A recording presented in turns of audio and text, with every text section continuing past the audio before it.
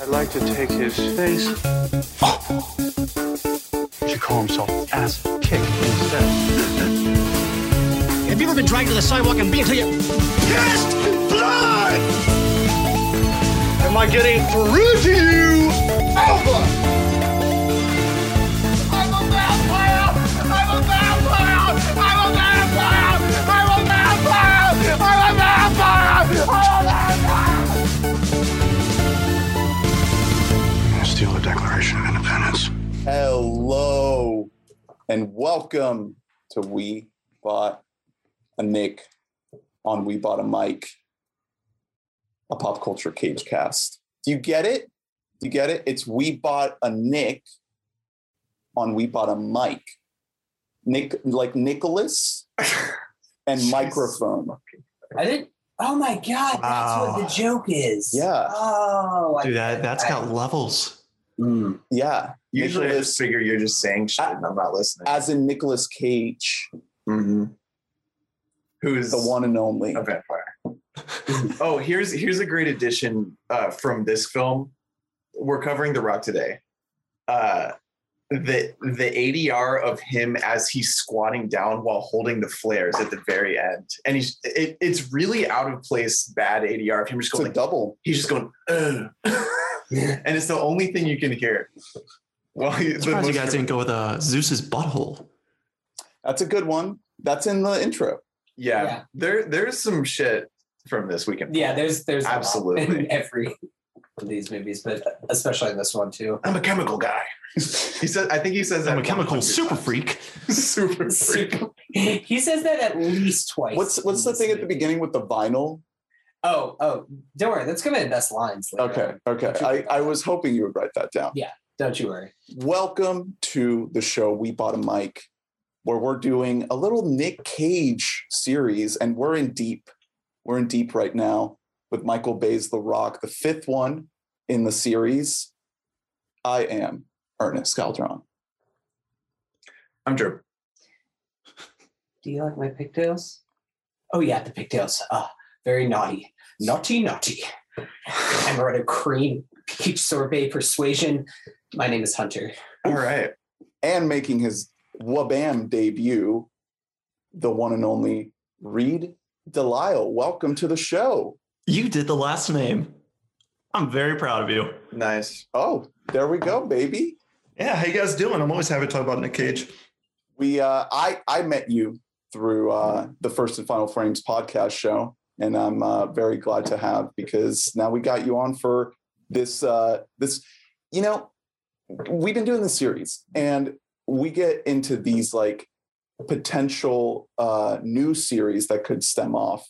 We touched a little bit on David Lynch last week with Bald at Heart, and today we're touching a little bit on Michael Bay with The Rock, and it seems like potential here. So is that kind of why you chose this movie for your appearance? Is it the Michael Bay of it all, or is this just a Pete Cage for you? There's just so many things about this movie. This is one of the movies where when it's on USA, it doesn't matter where you are. You're just like, yeah, I'm going to watch this. I'm going to watch this all the way through. Characters are indeed welcome in this movie. Quite a few. Good Yeah, in Lord. between reruns of Suits and The Rock. Yeah, But, the Bruckheimer movies in general are very good. The cable movies, I think, like 90s Bruck. Obviously, he worked with Bay quite a bit, but just generally, just big stupid movies. Yeah, they're all. I mean, this is like a classic thing where like you just throw it on and you're like, oh shit, they're about to like get to Alcatraz. Like I gotta actually like stick around for him to slide through the furnace or something. It's a classic cable movie in that sense, and so much to the fact that I actually don't know if I had ever seen this movie in full before actually watching. At least I hadn't like in my adult life, but I had seen pretty much the whole movie just in bits and pieces on cable over the years through FX or USA or what have you. So Reed, tell us your overall thoughts on this movie. This is a 90s action masterpiece. This has everything you could ever want from a 90s movie. I mean, Ed Harris is, shockingly, for a Michael Bay movie, a really good, sympathetic villain. Like I didn't go in expecting that. Sean Connery and Nicolas Cage are both having fun and seeming like they don't give a shit. They don't give a fuck. No, they don't. Like the shots are cool, the action's fun, and Hans Zimmer's score is insane. It's so good. Doesn't it kind of sound like Pirates of the Caribbean a little bit? Doesn't he recycle a little bit of the refrains, a few years later with Pirates? So that's very true. And also the other thing is, in this movie in particular, Fox's NFL music is identical. I was literally thinking, I have that written down in my notes at some point. That was just like, I feel like I'm watching football on Sunday right now. It's really, it plays during the credits, and I was like, it was clearly like the, whatever it's called, like the dummy track. They were like, do something like this. And then the guy who made the Fox NFL music, he didn't do something like it. He just did it. It's the Great American Game for a great American film. Yeah. Nice. Yeah. I will say that the one part of the score that makes me laugh is the weird flute part they gave for Sean Connery whenever he does something nice. Yeah. It's like the most like late 80s, 90s kind of action movie thing ever, where it's the same thing that plays in like B action movies of the era whenever like the romantic interest comes in play. It's just like, oh, like look at this little nice piano or flute motif that we'll throw in here in an otherwise score that's like bang, bang, bang, bang. Dun, dun, dun, dun, dun. Okay. Michael Bay is so fascinating to me. I really want to talk a lot about him tonight. I went into a little bit of a Bay hole over the last couple days. Bay hole. And he is so fascinating to me. I mean, like we're here for the Cage. We're going to have a bunch of Cageagories at the end of the episode. But this is the one movie that Nick Cage made with Michael Bay.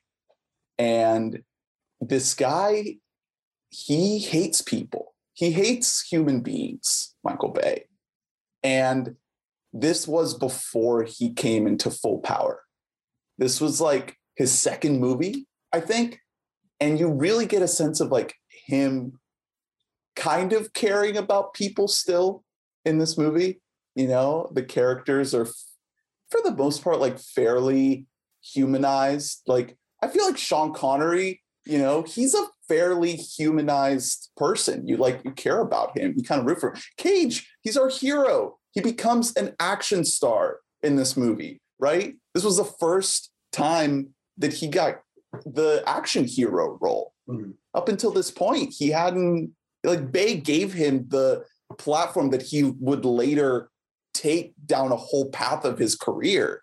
I think this is a special movie in this series. Like kind of, I don't know, it sets a lot up and it gives us the opportunity to talk about like the weirdness of Michael Bay, because there's just so much to dig into, from like him fetishizing like the hyper violence and the ogling at the military.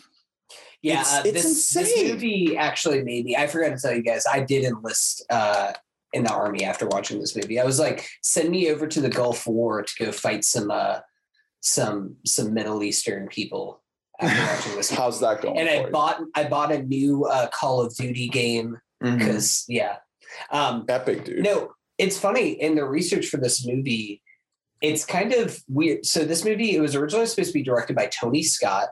Mm-hmm. It has a lot of vibes. And do you know who was originally supposed to play the Cage part? Was it Tom Cruise? No. Earlier. It was older at this point in there. Reed, we both get one guess. What's your guess? Swayze.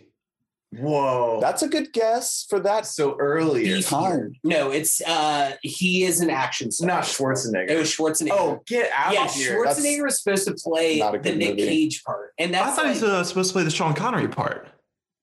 Maybe I misread it. I that would make more sense. I thought I read it as that, and I was like, a chemical guy who's like who's like awkward. I thought that it was going to be like a meta thing, like almost like him doing Last Action Hero again, of making a commentary on the genre. And he's supposed to be like, "Oh, I've never been in active combat." That's like him selling mattresses in Jingle All the Way. You're like, you don't do that. Yeah, or being like a mild-mannered salesman in True Lies. He's never done any movie where he is just like a guy. I don't believe because Arnold's just not a guy. Like, I don't know. I think that would suck. Like, Yeah. Maybe I'm not putting enough faith in him, but him in the Connery role, like, it's an old man's role. Yeah. Yeah, you need somebody who is like weathered and like feels like they have been locked up in prison for 30 years. I also just don't buy Schwarzenegger being a genius. Oh, but him yelling Womack would have been the greatest thing in the world. Womack! They couldn't get Schwarzenegger's voice, so instead they went for Connery's voice, which is pretty equally Mount Rushmore. If it was made now, it would be Liam Neeson. That's just no. That's so You're boring. right, though. For The Rock 2. Do we have any like insane like old guys who just take themselves like dead serious and they're very funny? Jack Nicholson's pretty old at this point. Jack Nicholson is retired from acting. Jack is Dude does old. not. Jack is so old. he would run out of breath doing the rolls under the burner. Yeah. He would burn. He would just burn. Cut constantly with different things. And he just like does like one roll and he's like, all right, give me a minute, guys. I don't Joe know. Pesci. No, that man is way too old too. No, that'd be horrible. You need someone who can play old without Being old. actually being old. What about Nick Cage? Dude? The Rock too. It's just Nick Cage and the Sean Connery part. We're like 25 years so old. there was actually Michael Bay wanted to make The Rock 2, or at least like they talked about it with Bruckheimer, and I guess they mutually decided. I mean, we'll get into it how this movie ends, but it was going to be a direct sequel immediately after the events, with Nick Cage being an outlaw with Secrets of the Government. Oh, because and then it just became National Treasure. Yeah, I did get some vibes there. And no, it didn't actually become National. That's pretty much. I mean, I would believe for that the plot of though. National Treasure. The very end of this movie is just like, oh, is he just going to go do National Treasure right now? he just like knows. Like he just finds out the JFK thing. And he's like swag. So He looks on the microfilm and just sees like there's a map on the back of the Declaration of exactly, Independence. yeah. Wow. Lee, Reed, Wow. I noticed that you're. It's actually not right now, but when we were on the first Zoom, your name was Stanley Goodspeed. That's on correct. On the last Zoom. So why is that? Because that is the greatest name for any character in a movie ever. And Nicolas Cage graced the silver screen and embodied that role in ways that I don't know if I like or not, but I can't stop watching. For all the issues that I have with this movie, I don't think Cage is chief among them, What kind of issues could you possibly have with this movie? Dude, okay, so I watched this for the first time ever last night. Wow. I was coming straight from a class where I rewatched Moonlight. Oh my Man, God. wild dude. double What a feature. calm down. That's a smooth transition. It was so hard to take anything even I like a little lobster and seriously. Skittles. It was just like these aren't characters. This isn't isn't a movie. Come But on. that's part of the magic of I know. Bay. It's just What do you think has more socially to say though, Moonlight or So- is the real question? I was just like I was having like a dissociative moment where like it felt like how Kaufman does that fake Zemeckis movie and I'm thinking of anything. I was like, yeah, this is a movie like that's in a movie. It is. Yeah, It's not meant to be I realistic. think I just wasn't in the headspace for it because I was coming right off of like crying to Moonlight.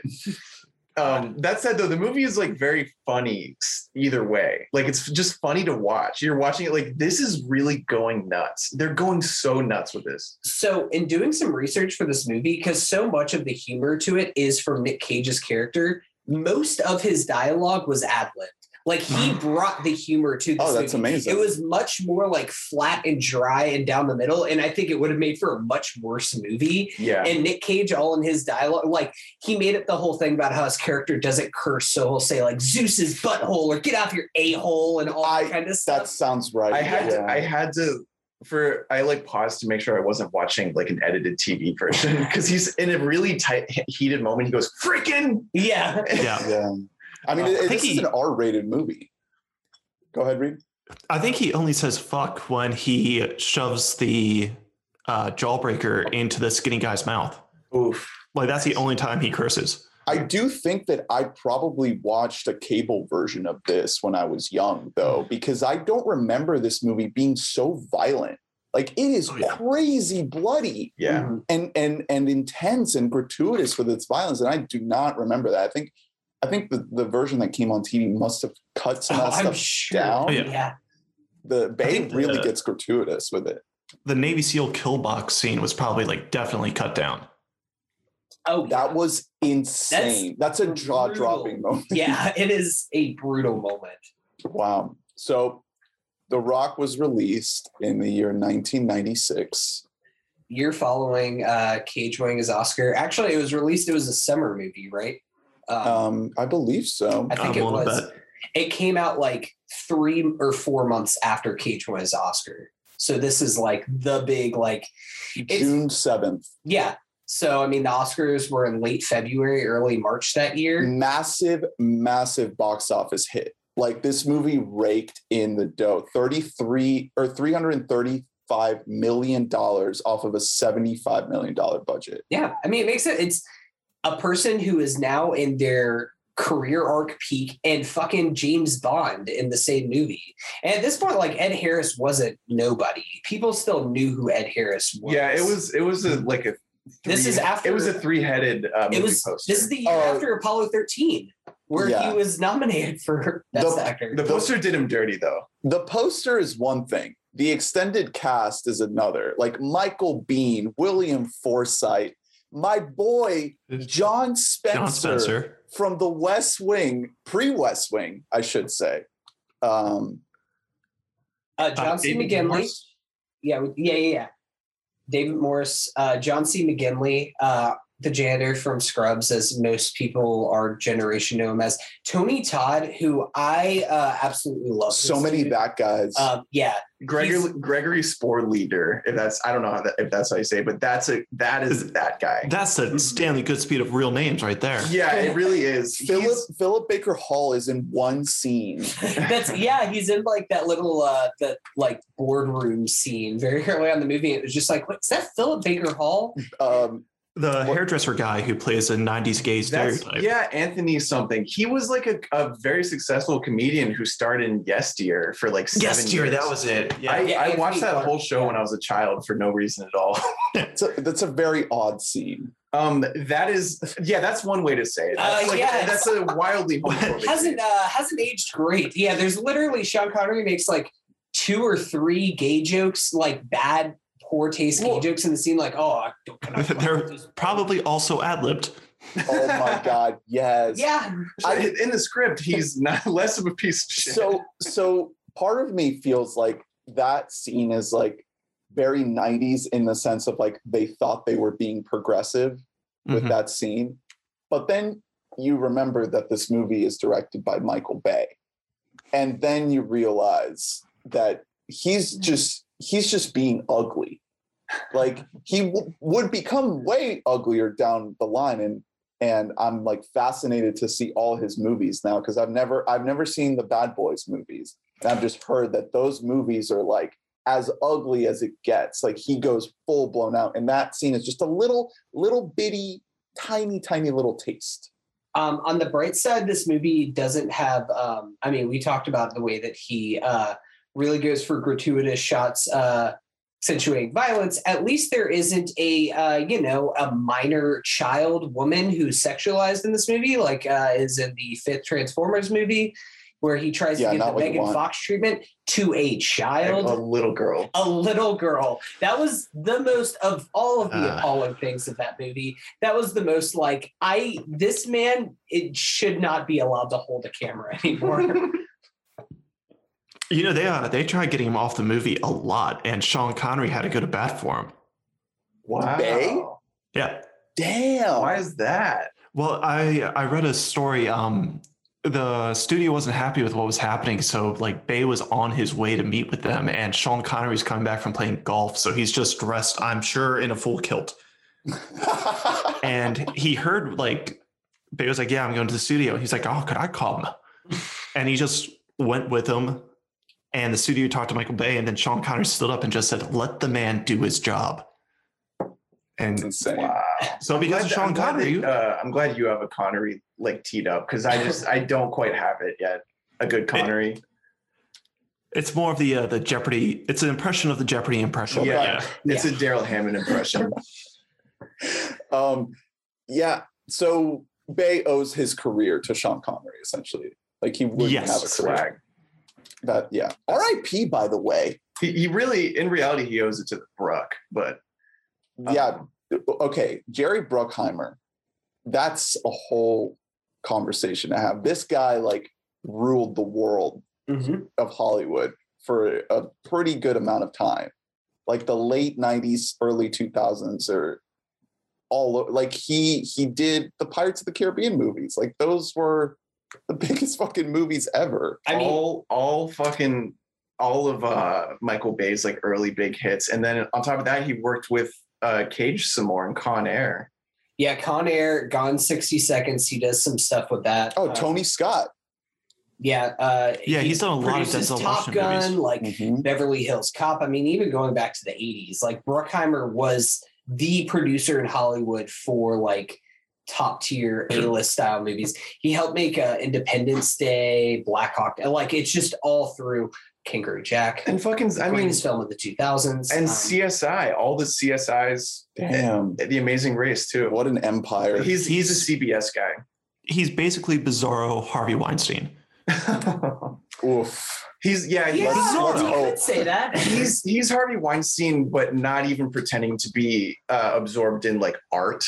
Yeah. You know, He just there's no makes, pretense there. Like it's just like, yeah, I just make like the big things. That Yeah, are he's not feeling a enjoyable. Gus Van Sant movie. Yeah, I just want people Yeah. to like it. Jerry Bruckheimer never had a thing where the Academy Awards, the Academy Association of Motion Arts and Pictures were like, what is Harvey Weinstein producing this year? We have to give it a golden statue, because that's a thing that happened from the 90s, from the mid-late 90s all the way up until like the Chicago's and the Artist one. Like there was a run where a Harvey Weinstein production won 8 out of 12 Oscars in a row or something ridiculous like that. Like it was unbelievable how much people loved Harvey Weinstein. And maybe that was a mistake because of some of his non-production things that he is known for now. I don't know what you're talking Okay, about, and yeah. I don't care about. Yeah. Yeah, Bruckheimer mostly goes for like the Nickelodeon award. Yeah. Yes. South Park. Or like the If there- Spike Guy's Choice Awards. If there was Yes. a most popular That's Michael Oscar Bay. in the 90s Yeah. and 2000s, he would have so many little statues. He wins the money award basically for making the most money. There was one time that they did try to go for awards, which was Pearl Harbor. Oof. Pearl Harbor was the one time that they were like, you know what, we're going to make a serious drama, and we're gonna sweep the Academy Awards.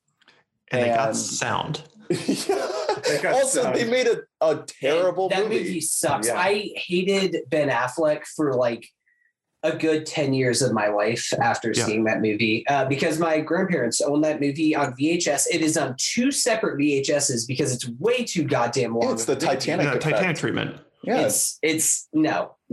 That movie sucks shit. I hate that movie so Wow. much. it's like let me copy your homework. I won't make it look exactly the same. The other one that people thought was Airplanes. going to be another award contender is the next Michael Bay movie, Armageddon. That is a movie that was made with a big cast, with Bruce Willis, with Ben Affleck coming off of Good Will Hunting, Billy with Bob Thornton, Steven Tyler singing Liv Tyler. the song. and that movie is also not very good. Was that post Sling Blade? Like, was Billy Bob a yes. Yeah, because Armageddon is 98. So I think Sling Blade was like 97, 96, I want to say. I don't Yeah, want to 96. fall asleep because I teacher. miss you, baby. So And we I need to- don't we wanna need- miss a thing. We need to get into this movie in particular.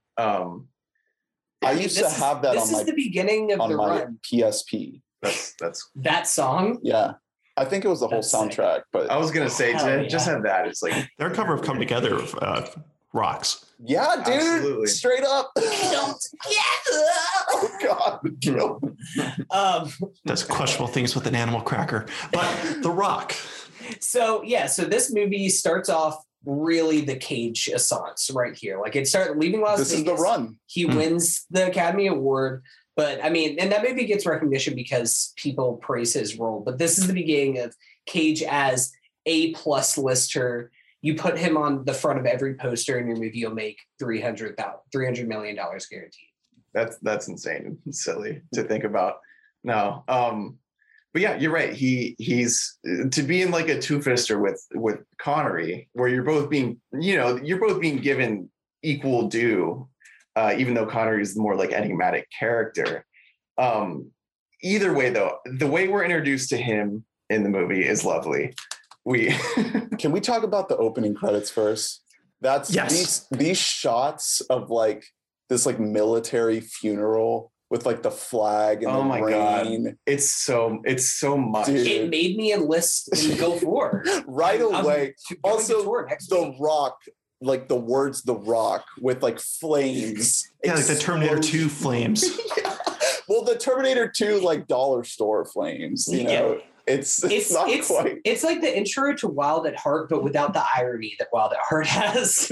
Yeah. I was watching the opening credits and I was like, Michael Bay shoots the military the same way Zack Snyder shoots superheroes. This is insane. It's so sullen and very serious, and there's no jokes to be made because these are gods among men. Or American soldiers. Heroes. Real life heroes. It's really wild how conservative really all of his movies are, but like this one because obviously there is like the counterpoint in this movie. Like you get plenty of like, well, not everyone in the film can be good, so you have to decide like, how do you guys want me to feel? Do you want me to think that like the military is great but these rogue guys are wrong, but you know they're right? It's because the military is actually bad. No. See, the military. The military is great. The government is bad. Exactly. The government fucked them. That's what it is. Yeah. Anyone who's like Clinton era America fucked over the soldiers. Yeah, because pretty quickly in this, the chief of staff, Hayden Sinclair, in this movie, the young guy who's in the room, in the war room, is treated so shittily, like immediately. And he's bringing up valid points all the time. Yeah. And they're like, yeah, how old are you, kid? Oh, cool. How many fucking tours have you done, bitch? Yeah. And every response to him is basically shut up, nerd. Yeah. And he's right. They're like, hey, we shouldn't like do this. In Bay's eyes, those guys in that room are all a bunch of schmucks. They're all a bunch of empty suits who don't know what it's like to be a true American patriot. Except for the former military guys in the room, because there are a few, and those guys are the ones Ed Harris will talk to. Because every time he gets a new person, he's like, identify yourself. Who am I talking to, son? Yeah. The last thing I wanted to say about these opening credits is you get the sense that Bay knows how to frame a shot. Like right away, from the very beginning of the movie, we know that this guy knows where to put the fucking camera. And that carries through the entire movie. And I wish that this guy, wasn't that much of like a meathead kind of deal. And two, that he didn't get stuck making a bunch of Transformers movies, because he has an eye, he has like a stylistic eye, and he's using it for the wrong purposes, like fetishizing the military and all these other egregious things. But like, he knows how to frame a shot. He knows how to make it look like epic. And like it's like a with great power comes great responsibility thing. And he's blowing the responsibility. He does it too much. It's too much of like, check out this like dynamic shit. And now here's immediately another shot that should not be moving the opposite way. One story I read, it's constantly rotating. Yeah, like it's so overwhelming. In smaller moments, it's like, stop. Yeah, just I'm begging you to stop moving your fucking camera. One story that I read about was that Ed Harris and a few of the other actors got really annoyed with the amount of coverage that Michael Bay always wanted to get on shots of just like, we have to get a shot panning left, and then we have to get a shot from above and a shot from below. And I think it was Ed Harris who like made a comment just like, we're actors, we're the people who are supposed to be on screen. You don't need to make yourself as like another character in the story. And his like, he is the definition of like athletic filmmaking whenever I say that in a negative connotation. Like, well, the thing is, because sometimes it's great. Like, there's plenty of really great shit where, like, in a vacuum, you're like, wow, this is really, really well executed. It's just he doesn't know when to stop. He doesn't know. He goes overboard with it. He has plenty of, like you said, he has a bag of tricks that he really knows how to wield. It becomes like the only thing you can look at sometimes. Go ahead, Reed, and then I have something to say after you. Oh, I was just going to agree. I think he needs Bruckheimer should have like put his foot down, just been like less. And like the most excess from Michael Bay that I always watch, besides the insane amount of helicopters he has on budget, is anytime there's a shot or an explosion, white sparks shoot up in slow motion, and it doesn't matter the size of the explosion or anything. Like when the Navy SEALs are being captured and Michael Biehn is doing like the last stand, firing randomly, there's just behind just pew. I'm like, what are we doing here, guys? Where did that come from? So I think that in this movie, it's just enough because I've seen what he can do. And again, I haven't seen his full catalog, and I'm curious to kind of fill in the gaps. But in those Transformers movies, it's overblown to the max. Like the maximalism just goes so overboard to the point where you have no idea what the hell is happening on screen at any point. It is completely incomprehensible. Mm-hmm. In this movie, yes, it is a lot, but it's restrained enough for Bay to actually like tell a coherent story and to have like these shots, like, have a little bit of breathing room. Obviously, if you're going to compare it to just kind of more traditional filmmaking, of course it is going to be a lot. But I feel like what he does so well is that he puts you in this hyper stylized movie reality in such a way that really, really works wonders. Like I think he is one of like the missed opportunities of Hollywood. Like 1996, we're coming up on like almost, 30 years of this movie, and he's just made dog shit. He's made dog shit. And it's like in this movie, there's this potential of this guy who like would have been a truly, truly great like auteur. Yeah, like one of the great auteurs. The thing is though, like if not for himself, it's not Transformers that fucked him over. Like he was making bad decisions. I think he made what he wanted to make with his career. Yeah, I think he got too comfortable with CGI. That's absolutely true. The Rock, he had to rely on practical effects, and you could only go so far. And that's why, in comparison to when he's like, well, what can I do on a computer? I can do everything. They're going to show them everything. Get the robot a scrotum. It's like that. That ruined my life, dude. That ruined John Turturro. That image is burned into my brain. I can't escape it. It haunts me every night. I mean, as a quick aside, I'll never forget seeing Transformers 2 in theaters because Transformers, whenever I saw it in theaters, I was 12 years old, and that was like the most important movie to me ever. Yeah, I grew up watching Transformers, the TV show. The movie was dope for a little kid, and before I went to go see the sequel, my uncle came up because he like saw it the night before. Was just like, this one, it's even better than the first one. Like this movie, it's incredible. It kicks so much ass. He didn't say it kicks ass because I was like 14 at the time, but he was just like, it's better than the first one. So I went there, and that's one of the first times that I remember seeing a movie in a theater and just like really hating it. The movie is dog shit. It's a victim of the writer's strike of that time. What was it, like 20? Well, the writer's strike was 2007, 2011, maybe? Well, yeah, no, Revenge of the Fallen, the second one came out in 2009. Okay, so it must have been before that. Must have been like 2008. Yeah, so they don't have an excuse. Way late. So the next note that I wrote down in this movie is that Ed Harris visits the grave, a grave that says his wife. Yeah. Is that something that they put on graves? I had the same thought. That's not a thing that is how Michael Bay thinks about women. Yeah, exactly. It's like, it's Ed Harris's wife. Like that, we need to know. She doesn't have agency of her own, idiot. Yeah, well, like, what do you like?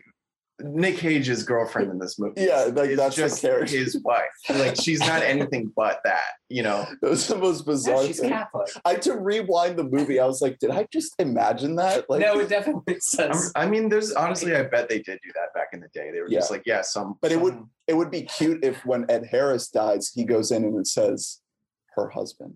Wow. That's it's not gonna do that. So they're doing like a long bit. Yeah. Like they're just waiting for It's him. 2.5 hours everyone's like, later, it finally pays off. says his wife. So then my guy stages a coup. And again, with the signage, it says nuclear weapon storage. Yeah. above I mean, the door. it has to be labeled. Yeah. It's this script, this movie in general is for babies. Like it's not, and that's not a bad thing. I love movies like this. Like I do. It's just like the mechanics of the script, like it introduces a lot of complicated subjects. Like Ed Harris, he has a genuine struggle that is very interesting. Yeah. But like the comprehension level that they're bringing us down to is wild at certain points. For example, I know I'm skipping ahead, but the way that the chemicals look in those blue orbs. Yeah. That's like a Secret Agent Cody Banks level. Yeah, like, it is. Like I love art it, design dude. thing. It's just so a mysterious gel ball. It's like, it'll melt your flesh. funny. It's just like it's something a toddler would look at and be like, yeah, that's probably bad. Dude, the fact that a moment like that doesn't break this movie is amazing. Like you open as you see it and you're like, oh yeah, that makes total sense. Of course. Why would it not be a bunch of glowing What are you trying to say? It looks like they stole a lamp from Joel Schumacher's house. Yes, exactly. And I remember always thinking like the way he like has to shimmy them out. I'm like, this is the poorest constructed bomb I've ever seen in my life. I don't get it. You don't construct a bomb like that because it'll just explode before you shoot it. Like, Yeah. and it's just that highly unstable. So since we're talking about this already, I gotta bring this up. It is so comical, like beyond comical to me, that they bring Nick Cage is a FBI bioweapons expert, and they bring this guy in to take these balls out of a cylinder and then remove a microchip and then smash it on the ground. Yeah. Like that's the they're like that's the extent of what he's needed. So nobody, literally anybody can do that. It's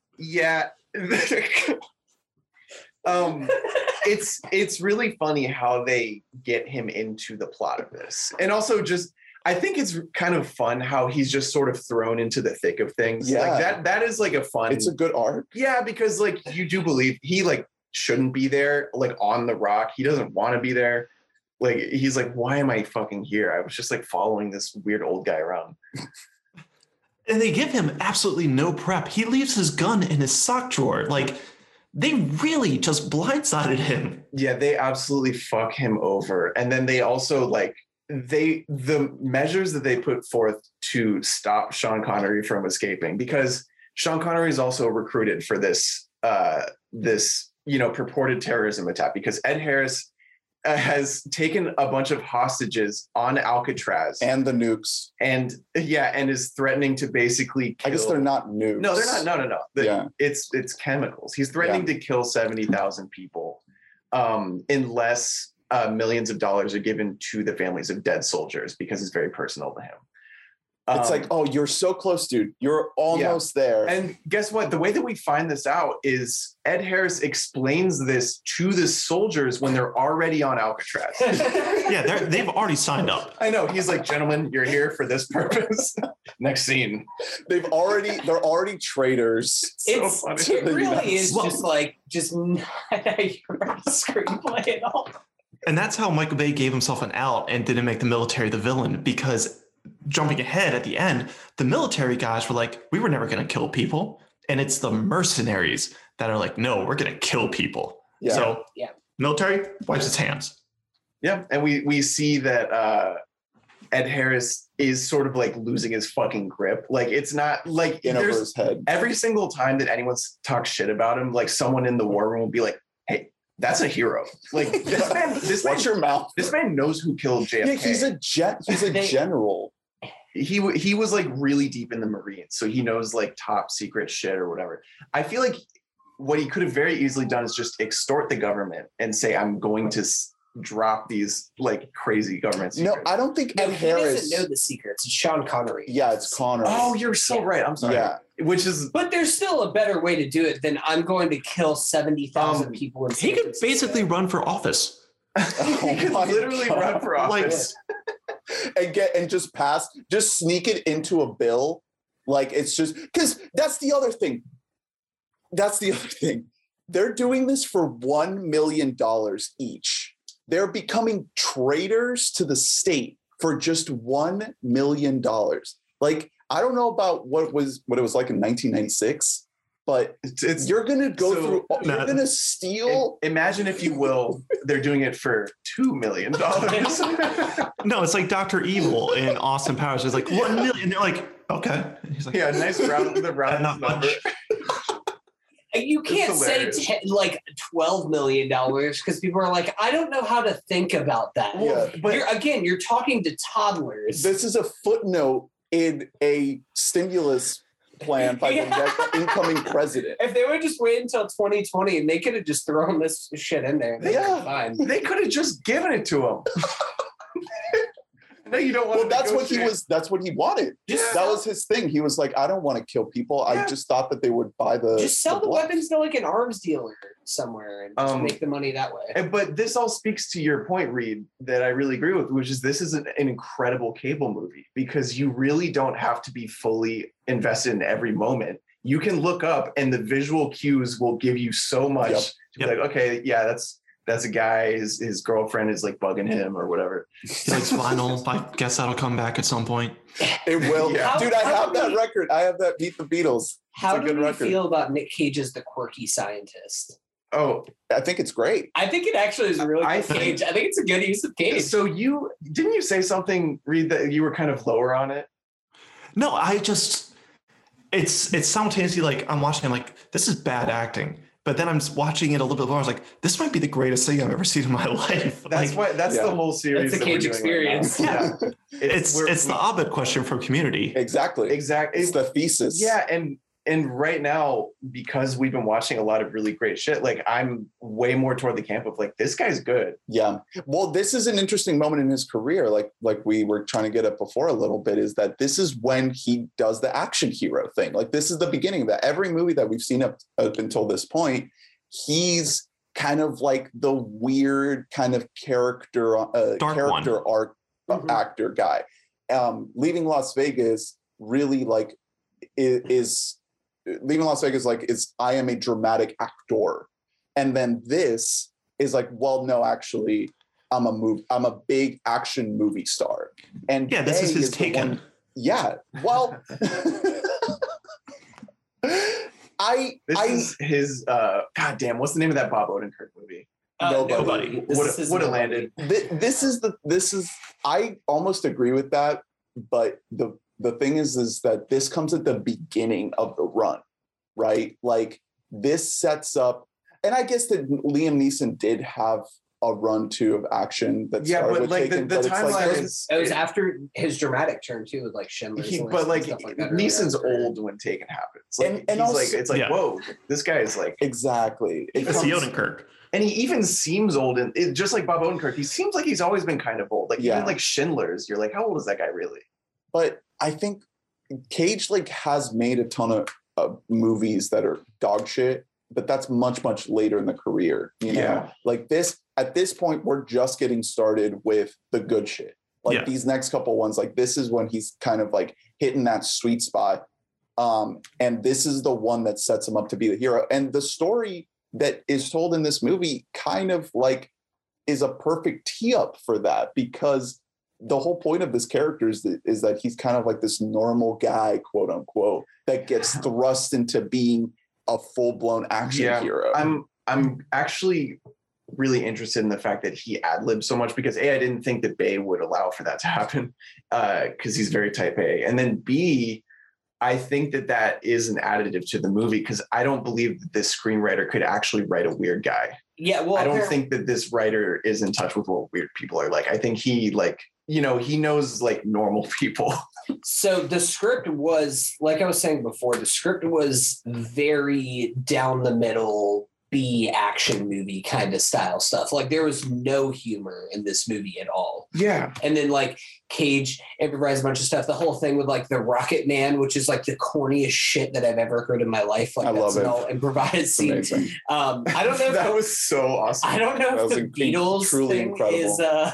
is improvised. That might have been in the script. I would like to think that him being naked on that chair with a guitar over his crotch. Yeah, is he's like- improvised. In his apartment, that's Michael. only a hallway. Michael, I have an idea for this shot.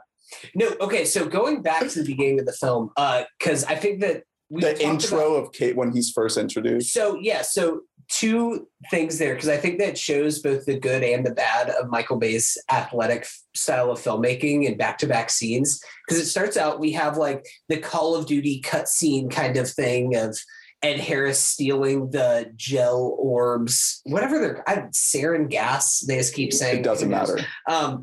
I think that like that's pretty good. It's pretty well done. for That guy's face melts. He gets stuck in the thing. So next we have Nick Cage getting the Beatles record and everything, and then they get like a mysterious package, and that I think is like just does not call for as athletic as much as the camera's moving. They're in an enclosed space, I was and really the camera's confused. spinning so much. It's like it's so disorienting. You're like, there's gas, and also there's C4 that's gonna explode everything. And I don't know this scene is nonsense. It's noise to me right now, but I'm having you see cockroaches exploding because of the gas. Tell me again the name of his like partner there. I don't know. He's that guy. I love that guy, and I wish I could have seen more of The it. guy who couldn't stab himself in the Just heart the with the bald syringe. guy. Hi there, Stanley. That guy. Yeah. Reed, what are your thoughts on there being a bomb inside of that fake baby? Baby opening its eyes scares the hell out of me to this day. Yeah. That's very true. Him holding up the porn magazine, just going kinky. That's Cage. Yes. But no, I agree. Like that had way too much movement. But it's not like, I don't know. I think that there's less of a gulf between good and bad Bay than most people do. Like, I think that he does what he does. Yeah. And it's like the movie might suck or be good. But when it falls off a cliff, it falls off hard. That's the thing. Yeah, for sure. But so we meet him. So, I'm trying to go through. There's like a Rube Goldberg machine. He like shoots that fake gun. Insane. Yeah, and then he like spins around in the chair, and then he gets the Beatles record, and he has that line where he's like, "Vinyl, it's better quality." He's playing the guitar when his GF shows up, but he's really just like popping strings at funny moments. He's like, which is very funny. Yeah, Cage is just like, I'm gonna play guitar for this scene. Michael's like, oh sweet, yeah, what are you gonna play? Just gonna pluck around. No, so the line is, well, first of all, it's because I'm a Beatles maniac. And second, these sound better. This is like straight up like a scene out of like a line from like a homemade like film that somebody just makes. Like, I love it. so I hope corny. that was ad-lib. It's very funny. His whole place is just like chill as shit. You're like, man, who is this? Yeah. You know what else he says? Like, I think 4 or 5 different times in the movie is, I love pressure. I eat it for breakfast. I mean, the guy eats pressure for breakfast. So one way that I would characterize this script very much is it feels like it's like a pastiche. Like you said, like when they initially got it, it was really right down the middle. It reads to me like a selling script, like a guy who needs to sell it. And so he's giving you an intro that is very reminiscent of Die Hard with what they're trying to do, establishing emotional stakes where this guy needs to learn to commit to a woman. And then he goes through all this shit. And at the very end, he's gonna, they're giving us that. And then when we get to Connery, they're giving us the most insane Silence of the Lambs that I've ever seen in my life. Yes, dude. The hair, just like, the look of it, it's based on Silence of the Lambs when they're in the cell with him. Mm-hmm. And the way he's acting at the beginning, where he just like yells in Cage's face at one point, like they're like Nick Cage's Clarice Starling. It's dream casting. Have the Rock stop screaming. Did I mean, was it cut from the movie, that scene where Sean Connery like throws cum in Cage's face? Like it sounds the last. Why did they cut that one? Oh, come on. Put that in the Bay cut. Release the Bay cut. Yeah, it just happened off screen. There's also yeah, it was just like them just hanging out. Gotcha. But there's another line in the apartment that just, I had to smile and just shake my head when she proposes to him and he goes, whoa, marriage police. Yeah, marriage police. I wrote that one down too. Marriage police, pull over. Whoa, like it's not. Whoa. He like whispers it too. That's where ad libs go wrong to me because like it's so ad lib that you're like, oh, no one could write that because that's like nothing. That's not a line. And made the cut. Babe was like, do you want to do another take? And Nick was like, no, I think we got it. As he's just holding his Oscar. I think it's good. Yeah, he kept it on him the entire shoot. Yeah, he's like, hey, Michael. Hey, Michael, we should make ours kiss. Oh, wait. Where's Sean? Sean, get yours. So before we get to the Cage fucking scene, we have the board scene, the boardroom scene with Philip Baker Hall for one little scene he's in there, which is the most nonsense exposition scene. Like it's too long for an exposition scene. All of these movies of this time have like a 2.5 minute scene that's just like, they stole this. It's important because X, and that can lead to Y and Z. And this is like a 4.5 minute long scene. It's too long. They keep just saying things. They shit all over the nerdy guy who we were talking about is asking legitimate questions. Yeah. Michael Bay loves to put guys in scenes that just get shit on. He loves to have a character in the scene that like people make fun of. Yeah. Oh, also the taking of Alcatraz scene is kind of cool. Like that's amazing. Ed Harris's squad. So are those his children, Ed Harris's children, who are with him whenever they get there? Because Ed Harris has that line to the little girls and it's just like, go back on the boat and tell them No, I think he just like baby drivers those kids of just like, you guys get the fuck out of here. Yeah, he's an honorable hero, Hunter. Yeah. And that's like, I don't like capture children. I do think the exposition is just enough. That's a fair take for sure, but I feel like it would have been worse if this movie were to just drop you in without like any time laid out for the conflict, because there's a lot of moving pieces here. Like Cage is one thing, Connery is another thing. There's so much going on. Ed Harris is another thing. And I do appreciate the fact that the movie does take the time at the beginning to kind of set up all these pieces before we really get going. I was like, while watching it, I was trying to conceptualize how else you could handle it. Cause I was like, you got to cut down, but the movie's long and you need to know this shit. And I was thinking you could really just open on Ed Harris, like taking the rock and then him calling the government and telling them who he is and what he wants. But then you would miss the sweet shots of the funeral. That to me. And him getting dressed.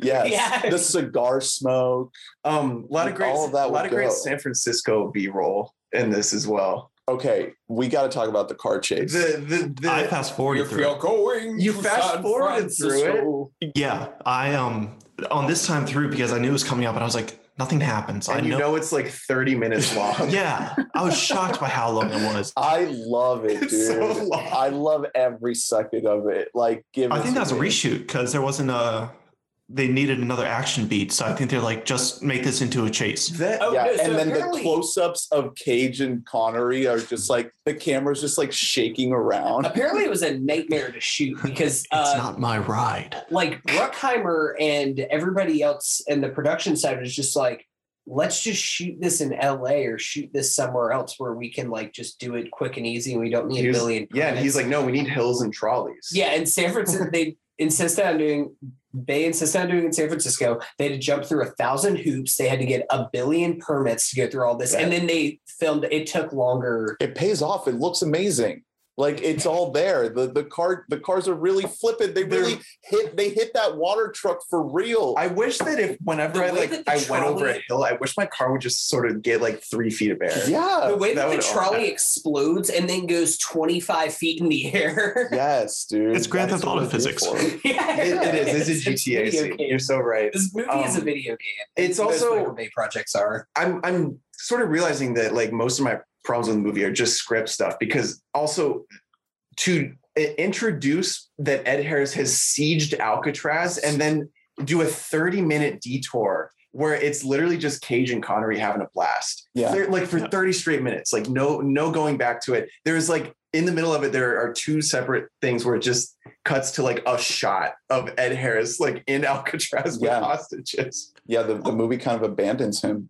Is there any narrative reason they had to go to that hotel in the first place?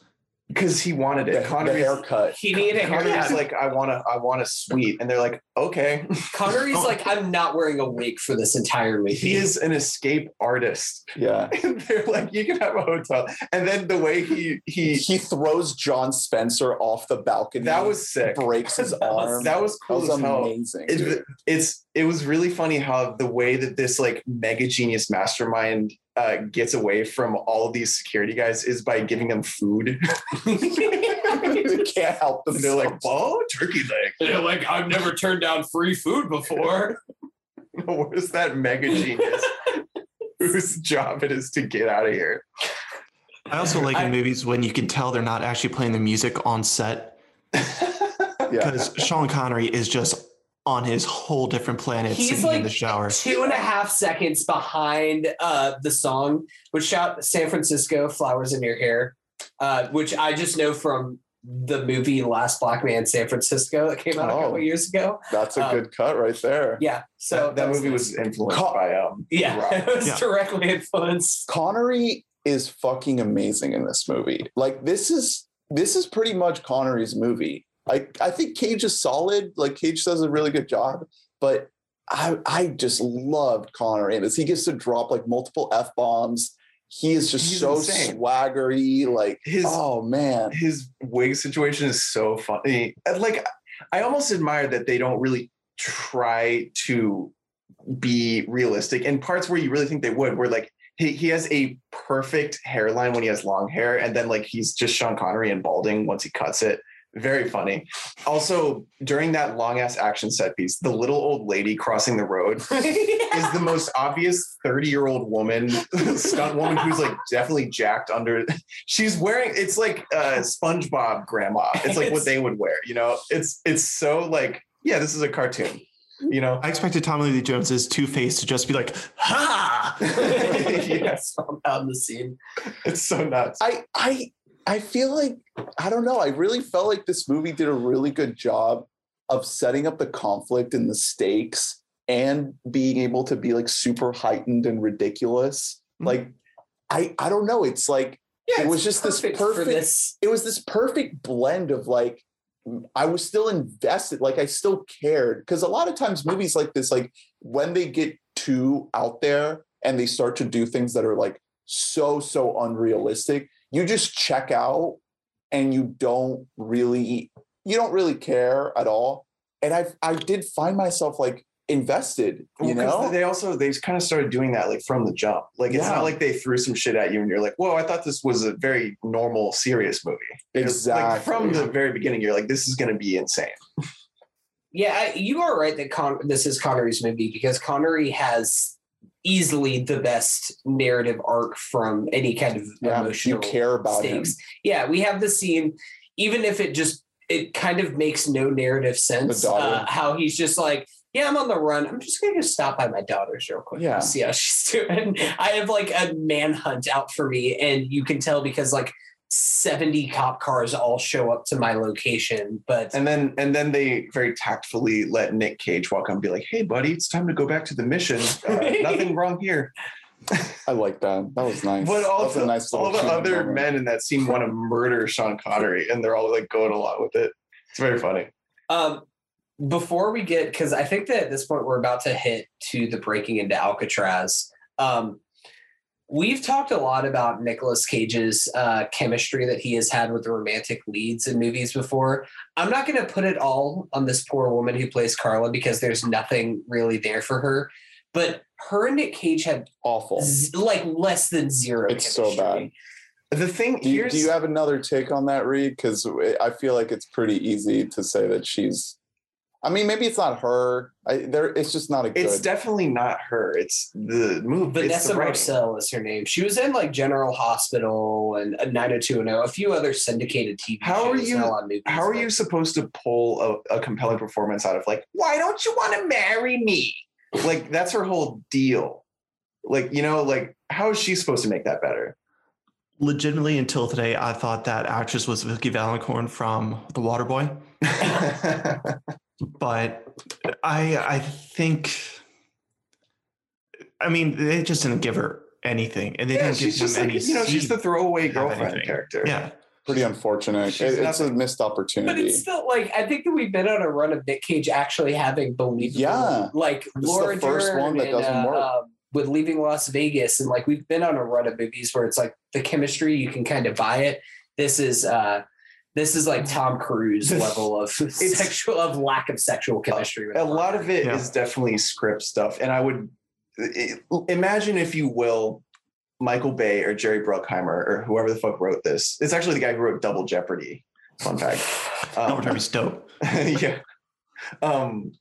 Imagine them interacting with their girlfriend. This is how it goes. They don't have anything in common with like any actual human being. They are robots designed to work and produce. Like this is how shit is for them. It probably is how shit is for Nick Cage as well. You know what I mean? Yeah. Like it's hard to access emotions that you don't have. So it is funny talking. I just while you're talking, I was looking on IMDb at the credits for this because there's a few people. The guy who you were talking about, Douglas Cook, as the person who wrote the story, the guy who made Double Jeopardy. The guy Mark Rosner, who actually wrote the screenplay, like doesn't have any other movie writing credits. Wow. This is literally the only movie that he's ever written. Some of his other credits include writing a couple episodes of Blue Bloods.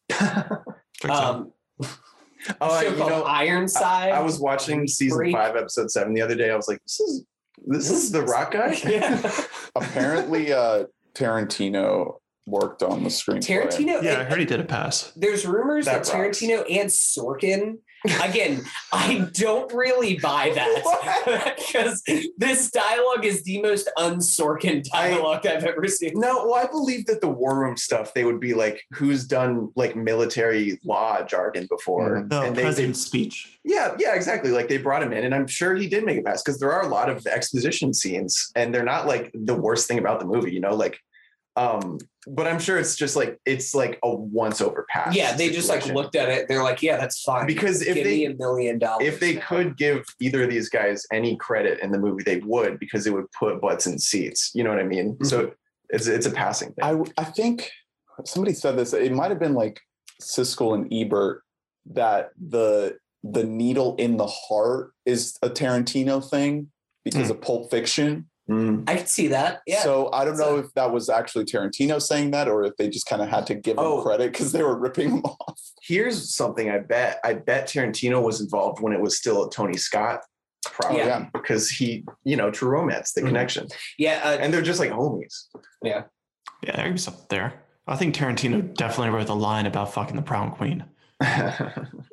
Like if he's like, yeah, just put that in there. I'm so glad that you have these ready for us, because I really want a good Tarantino. I feel like it's embarrassing. Swinney doesn't. Oh, Jake, really? Tarantino. I haven't heard him do a lot of impressions. He's so good at them; it's infuriating. Oh man, we have him on next week for Con Air. Steven's Woody Allen is unbelievable. Yes. Oh my God, that was so. Woody Allen. Yeah, I am so jealous of people who just have. I have like a couple, but they're not too much. Anyway, though, this is one of the. Wait, hold on though. Our two leads. Is there a better impression two-fister of all time in a movie? Connery and Cage together. Yeah. Is there like a Schwarzenegger and someone else who's on that level of voice? Stallone. Expendables. Escape Plan. Expendables is yeah. good because Morgan Freeman's in there too, and he's Mhm. very like, you know. So Connery, And Statham. he's not. Hey, boy. What you I'm doing- deliver a I'm- line as I'm stated. doing Carl Urban voice. Oh my god. Yeah, I was like, what is that? It's What a if- megalodon. Yeah, it's just like whisper growling everything. What about Vin Diesel? He's he's like Stallone on like Xans. It's unfortunate that him and Bradley Cooper are like Rocket and Groot, and they're doing completely different voices. Because That if is it a was bummer. them, If it was I just wish Bradley Cooper was doing his Star is Born, Jackson. yeah. I wish he was doing like, you're Starler, you're fucking ugly. Anyway, I'm sorry for that diversion. so I was going to talk about Connery again, though, because I wanted to get your take on this, Reed. Would you watch a John Mason series? Like, could we take prequel, sequel, I sidequel? I think it's like a sequel with him and Cage solving mysteries, procedural. I just feel like that guy like has such a storied background. Like you I can know. do so much. But if it's like a Bruckheimer CBS show, it's definitely the weird chemical guy with the old wizened escape guy. Yeah. And they like, you know, they infiltrate organizations. Blah, what blah, do you think, Reed? I would want to. I think logistically, like the sequel would be produced quicker, but I'd be more interested in his history with JFK assassination. For some reason, I Exactly. assume he interacted with DB Cooper. Like you can just put him anywhere. John It's just be like, Patrick. he was there. John Patrick Mason. It's pretty, yeah, it's true.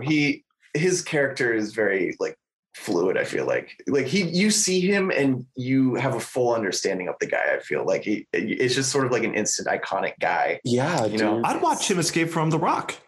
Mhm. Yeah. Just How did he give me get that out? movie. I'd watch yeah, the that. first time because he says what it takes him like 3 days. He's underground and pitched Waiting for the tide. and Waiting, stuff like that. waiting for the tides to come in. Him doing like a TV documentary special about like, here's how I did it. You know, like getting really deep into Yeah, can we get like a making of murder kind of style So- docudrama about? Apparently, in 2017, Michael Bay said that he had an idea for a sequel with Sean Connery running on the run, like a direct sequel. Yeah. That's what I was saying before. Is that they had this idea. I think they talked about it in the commentary for The Rock, or maybe it was more of a recent thing that they put out. But yeah, that was a whole idea they wanted to do, and then it just like Bay and Bruckheimer kind of never advanced it. But now it's too late to do a sequel. Well, R.I.P. Connery. Yeah, He's I mean, gone. even if they did it a couple of years ago, it would have been too late. You can't do a direct sequel where both of the actors are 20 years older. Well, so in Well, this, I think also you lost John Spencer. That's and right. The narrative died would a have been while about ago. Womack going Yeah. after Mason. I do have to say, I love John Spencer. I think he's great in West Wing, but Womack is the weirdest tonal character. Like Yeah. he almost acts like a spurned lover of Mason. Mhm. He's like he knows they need him, and he Yeah. reveres him, but at the same time he's like, I hate that man. And you're like, what the hell? it's very interesting, the dynamic there. And it's, you know, it speaks to like the movie is sort of having a rough time figuring out where to stand on Ed Harris. Like how do we want the audience to feel? What's appropriate to say? Because, you know, we want to be pro-military, but it's very interesting. Like I love watching them grapple with it because it is like a very tough subject, you know. A bunch of the other FBI guys are portrayed to be idiots. You know, we already mentioned this, like all the other guys in the room, but William Forsythe, like he, in that interrogation scene, like he is just portrayed to be like this doofus, you know, and then Cage has to come in and be even more of a doofus, but then he actually gets Connery to agree. And then Connery like uses the quarter. That quarter moment is so good, by the way. Yeah, he fashions a shiv out of a quarter just so that he can like break through the glass to be like, Womack! Mhm. I should have known, you son of a bitch. William Forsythe, by the way, in Raising Arizona. Yeah. What was his name? there you Gale? go. Glenn? He was I'm pulling up his character's He was name now. Goodman's sidekick. Mm-hmm. He aged into Fed villain. Evil. He was Evil. Gale was John Goodman's character. There we go. Is the very end of this movie a bit of a Coen Brothers nod? Raising Arizona? Is that a tiny bit of? They are dressed similarly. Cage's outfit at the end of this movie is a look and a half, and I'm a fan of the it. car, like just they drove into a Coen Brothers movie. Yeah, I don't know. It's such a movie. Weird like tonal shift from the rest of the movie. They drove into Pee-wee's Big Adventure. Yes. Okay, let's get to the Alcatraz. So they break into Alcatraz at the halfway mark of the movie. My guy, Michael Biehn. I fucking love Michael Biehn, dude. Aliens, The Abyss, Terminator, obviously he's Kyle Reese. God, what happened to this guy? I'm so sad he didn't have a bigger career. He's so good. He just got like market corrected like 14 different times, but I just love seeing him. He leads this SEAL Team 6 down into the water, San Francisco Bay, to the Rock. By the way, I saw this thing on YouTube. Apparently, there's a shot of them like on those little underwater buggy things, like flippering their way underwater. That's a miniature. They Really? built a miniature. Those aren't like real people swimming underwater. Oh, Why? I'm sure they did get some shots of real people swimming underwater, but they took the time to build like an entire set with miniatures and everything. probably. I mean, just a budgetary thing. That Yeah. like, we can't afford to just shoot underwater for these scenes. That cannot be cheaper than just shooting underwater. Right? I don't Well, know. today it would just be CGI. I don't know. It's also Bay likes just doing really superfluous stuff for no reason sometimes. Like like where Cage is fucking his GF. Dude, on the roof of an apartment. It's the terrible most scene. it's the most obvious interior set I've ever seen. Like they're in a studio. Like that's a room and it's supposed to be the outdoors. Go ahead, Reed. No, it's just it's as obvious of a set as like Gotham Town Square. Like you're just like, this isn't real. Yeah, it's like the Seinfeld street, Yeah. like the street that every movie. And then goes you up. find out they're just been dry humping this whole time.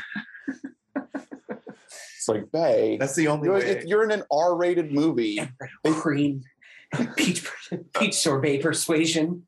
Is he trying to elongate it, or is he like hyping himself up? I know. So I have That's a so great many question. questions about what is happening in that scene. I Because think he's turned on by the pigtails and goes naughty. Naughty. Oh my god. Naughty. I think that's the only way he can nut. He has to just list like creamy substances. Yeah, Yeah. on his toes. Remember, it's yogurt on the toes. I think he's one of those dudes that just like fried his dick nerves by fucking like 2 pillows for his whole adolescence. we learned. So just like he has to do a Winter Soldier chant to make himself fish. Yeah. It's a program. We learned in 17. Vampire's Kiss that he likes yogurt on his toes. to Yeah, get off. in real life, the real Nick Cage, to be turned on, insisted on hot yogurt getting poured on his toes during love scenes because he was overtly not attracted to the woman. So he was like, I gotta be really horny or else it's gonna be bad. So his Winter Soldier code words are just like Greek yogurt. Yo, And he's like, talking about Your yogurt-like plate. substances. Chobani. Do we think that he actually is like getting peach sorbet poured on his He's toes talking about while sorbet. during that scene? You can't see his full legs in that scene. This is crazy. Like this really, I didn't even make that connection. These are ad-lib lines, obviously. They're not in this script. And he's talking about another Maybe that was substance to the be Quentin, horny. maybe that was the Quentin edition. Quentin was just like, no, we gotta add some more. We gotta add some Reed is so creaminess." not into this information we're dropping on you. I hate the fact that I now know he likes hot yogurt on his feet. I hate that I know this. I hate you all for telling me this. If you're hooking up with Nick Cage and he insists on that, I'm sorry, sweetie, but that means he's not attracted to you. Reed, have He's you just attracted to you. ever seen Vampire's Kiss?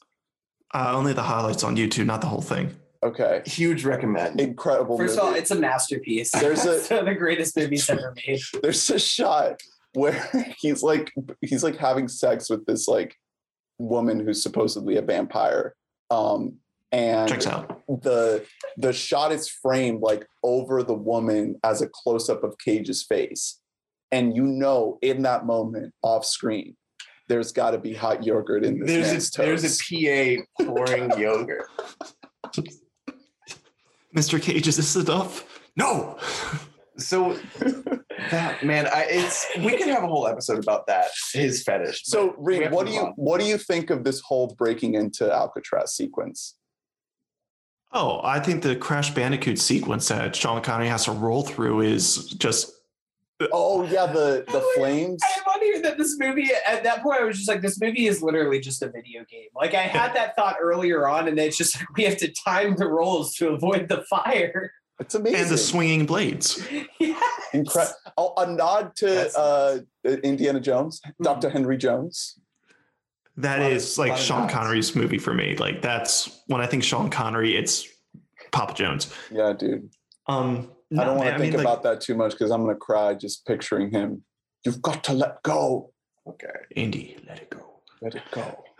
But I mean, it gets us the best line in 90s action cinema of Welcome to the Rock. I mean, come on. That's. Yes. Camera just pushes in.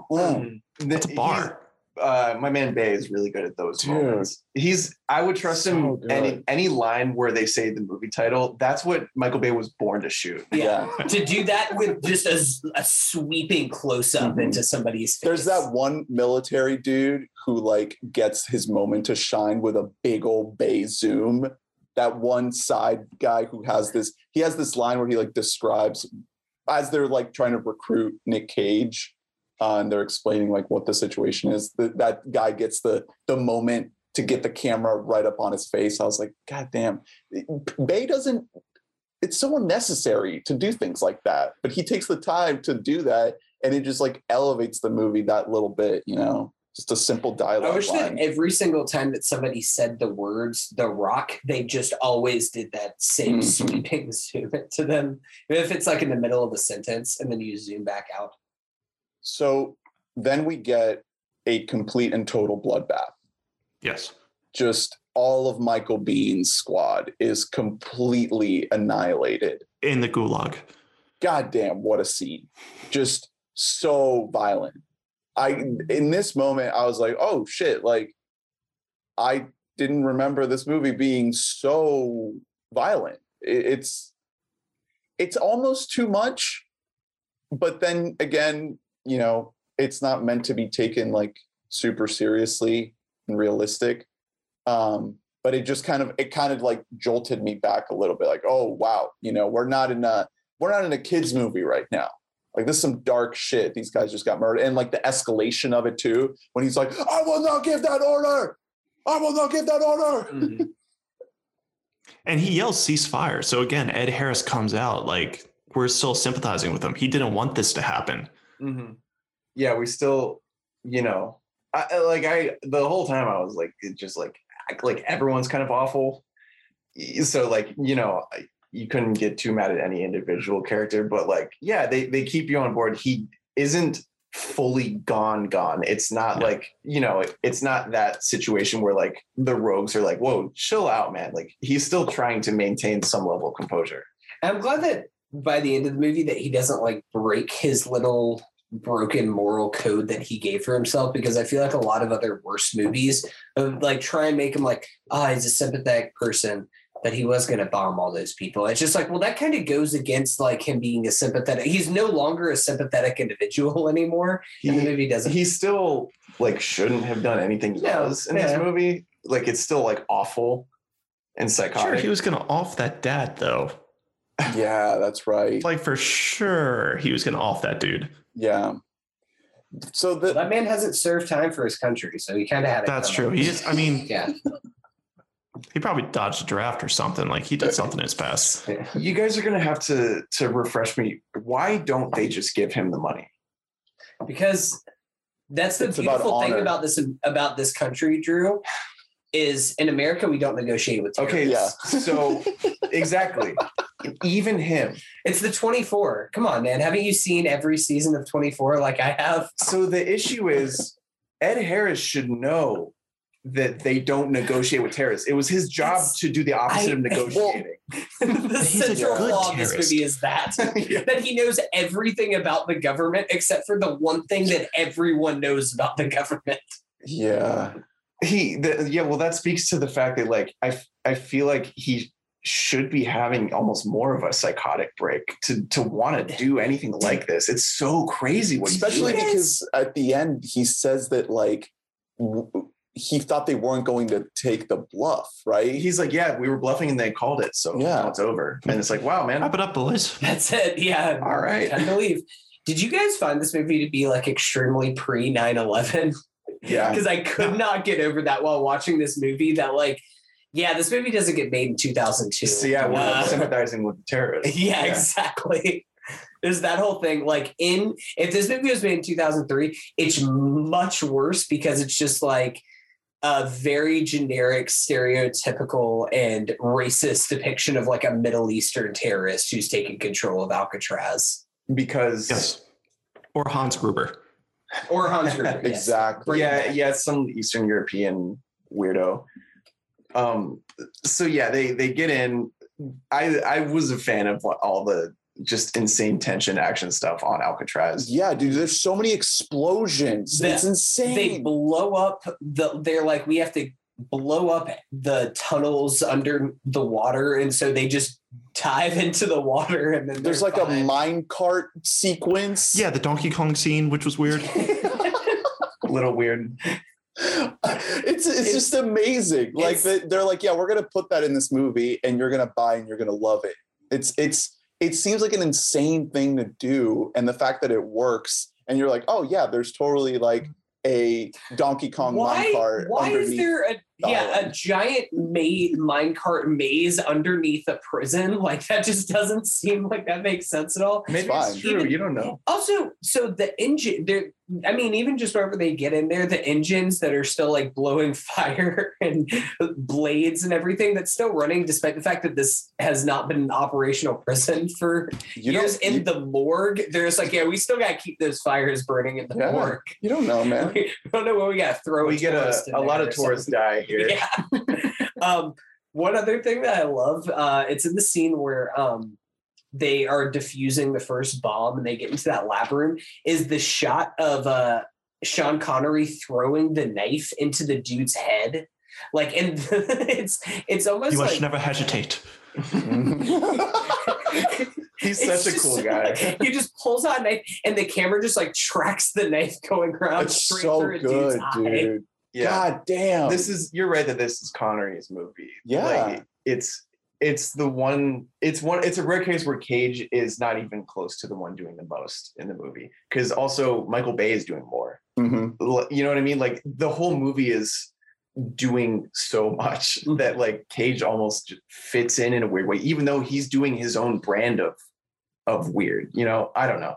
It's a weird dynamic. I wonder if Michael Bay hates Nick Cage. He never worked with him again, right? Well, that's what I was mentioning at the beginning of the pod, is like Nick Cage like he does one movie with like so many great directors. I don't think Michael Bay wants ad libs. No. I think Nick Cage insists upon ad libs. I think they got away with it because Michael Bay, I mean, he made Bad Boys, which was like pretty well regarded whenever it came out, but he was not Michael Bay yet. Nick Cage was coming off of an Oscar, so Nick Cage is like, I can do what I want in this. Reed, have you seen Bad Boys? I've seen all three actually. Oh, great. Have you seen enough of Michael Bay's career filmography to kind of judge where this falls within it? I think this is definitely like he's figuring himself out, so he might be more inclined to get kind of steamrolled by the bigger stars that he's working with. But I mean, by the time that he's like dealing with Shia, like there's no way he's like, no, you have better ideas than I do.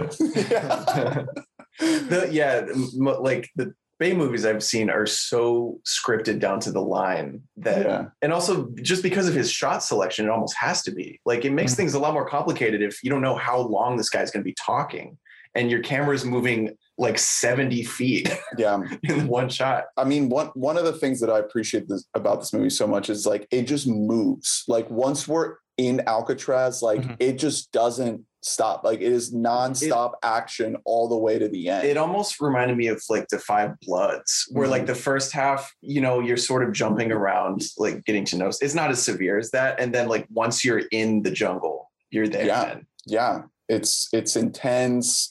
It's stylized. It gets violent. That's where my comparisons of these two movies will end. I was going to say, do you want to speak more on the comparisons between Michael Bay and the Spike Lee film? Delroy Lindo should have won an Oscar for The Rock.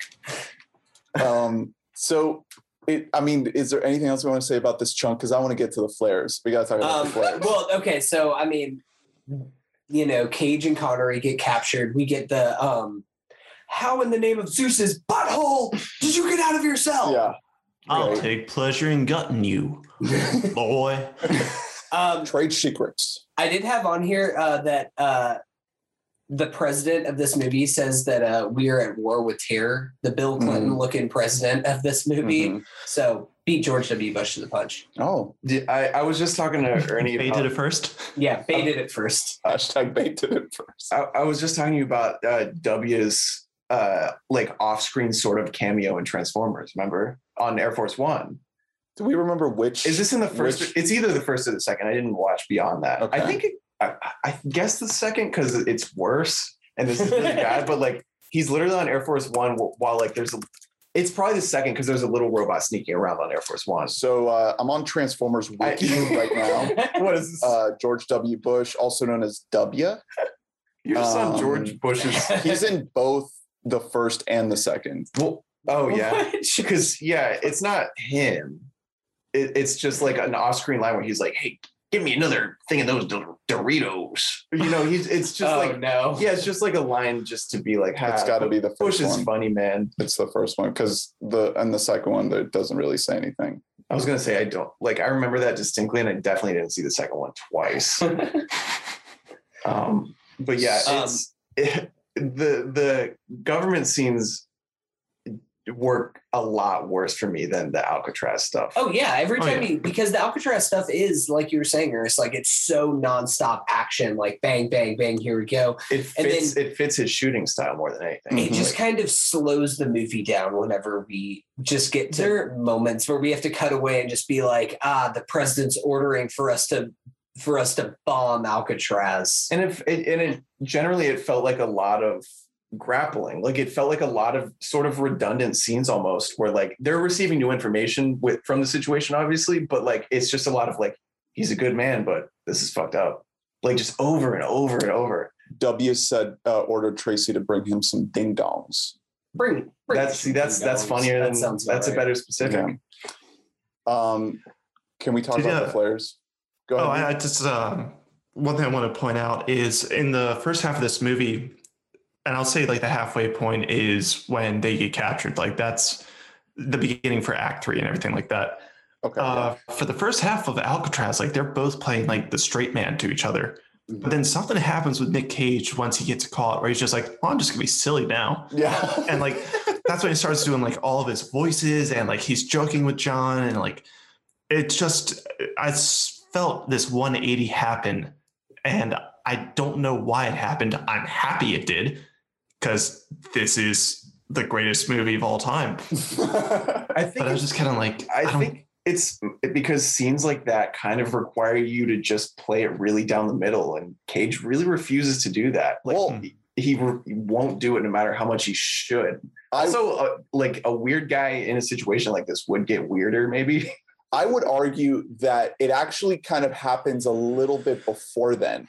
I would say that like the scene where you realize that like everybody's been murdered except for Connery and Cage. Goodspeed and Mason. Goodspeed. They got a lot of mileage out of Goodspeed, by the way. I enjoyed that. It's the most like save the caddy type name I've ever heard. But the kind of like moment when you realize that it's like the two of them left, that's kind of like when it really starts to turn into like a little bit of zanier Cage. So I think I know the exact moment where it flips, like looking through my notes of Cage lines. And it happens right after they do like escape it. It's just the two of them, and they're like walking around the sewers, and they're like screaming at each other so loud so that everybody can hear. Like Cage is just not being discreet at all, and he has the whole line of just like, look, I'm just a biochemist. Most of the time I work in a little glass jar and lead a very uneventful life. I drive a Volvo, a beige one. But what I'm dealing with here is one of the most deadly substances the Earth has ever known. So what say you cut me some freaking slack? Yeah. Okay, that line I think speaks to why the cage is sort of an issue in this movie, because that line is clearly from an early rendition of the script before Cage made the guy weird. So he's driving a beige Volvo. Cage's apartment is not a beige Volvo guy's apartment at all. In fact, at the end of the movie, we see what kind of fucking thing he's driving. And we see him drive a Ferrari or whatever that is, and he rocks it. Yeah, so that it's a script that to me seems like it did have a lot of passes. And also Cage maybe is doing too much to change his character when you can't change every single line. Okay, so they defuse all the bombs except for one, and he has to find the last bomb. I guess there's that whole sequence with like the fake bomb, not the fake bomb, but the one bomb that gets like turned around and misses the football field and goes in the ocean. Realize that Ed Harris is actually a good guy, and actually military is pretty good. Yeah. It's pretty cool, and you should enlist. And I'm surprised that the movie does not end with like a 1-800 number to enlist in the army.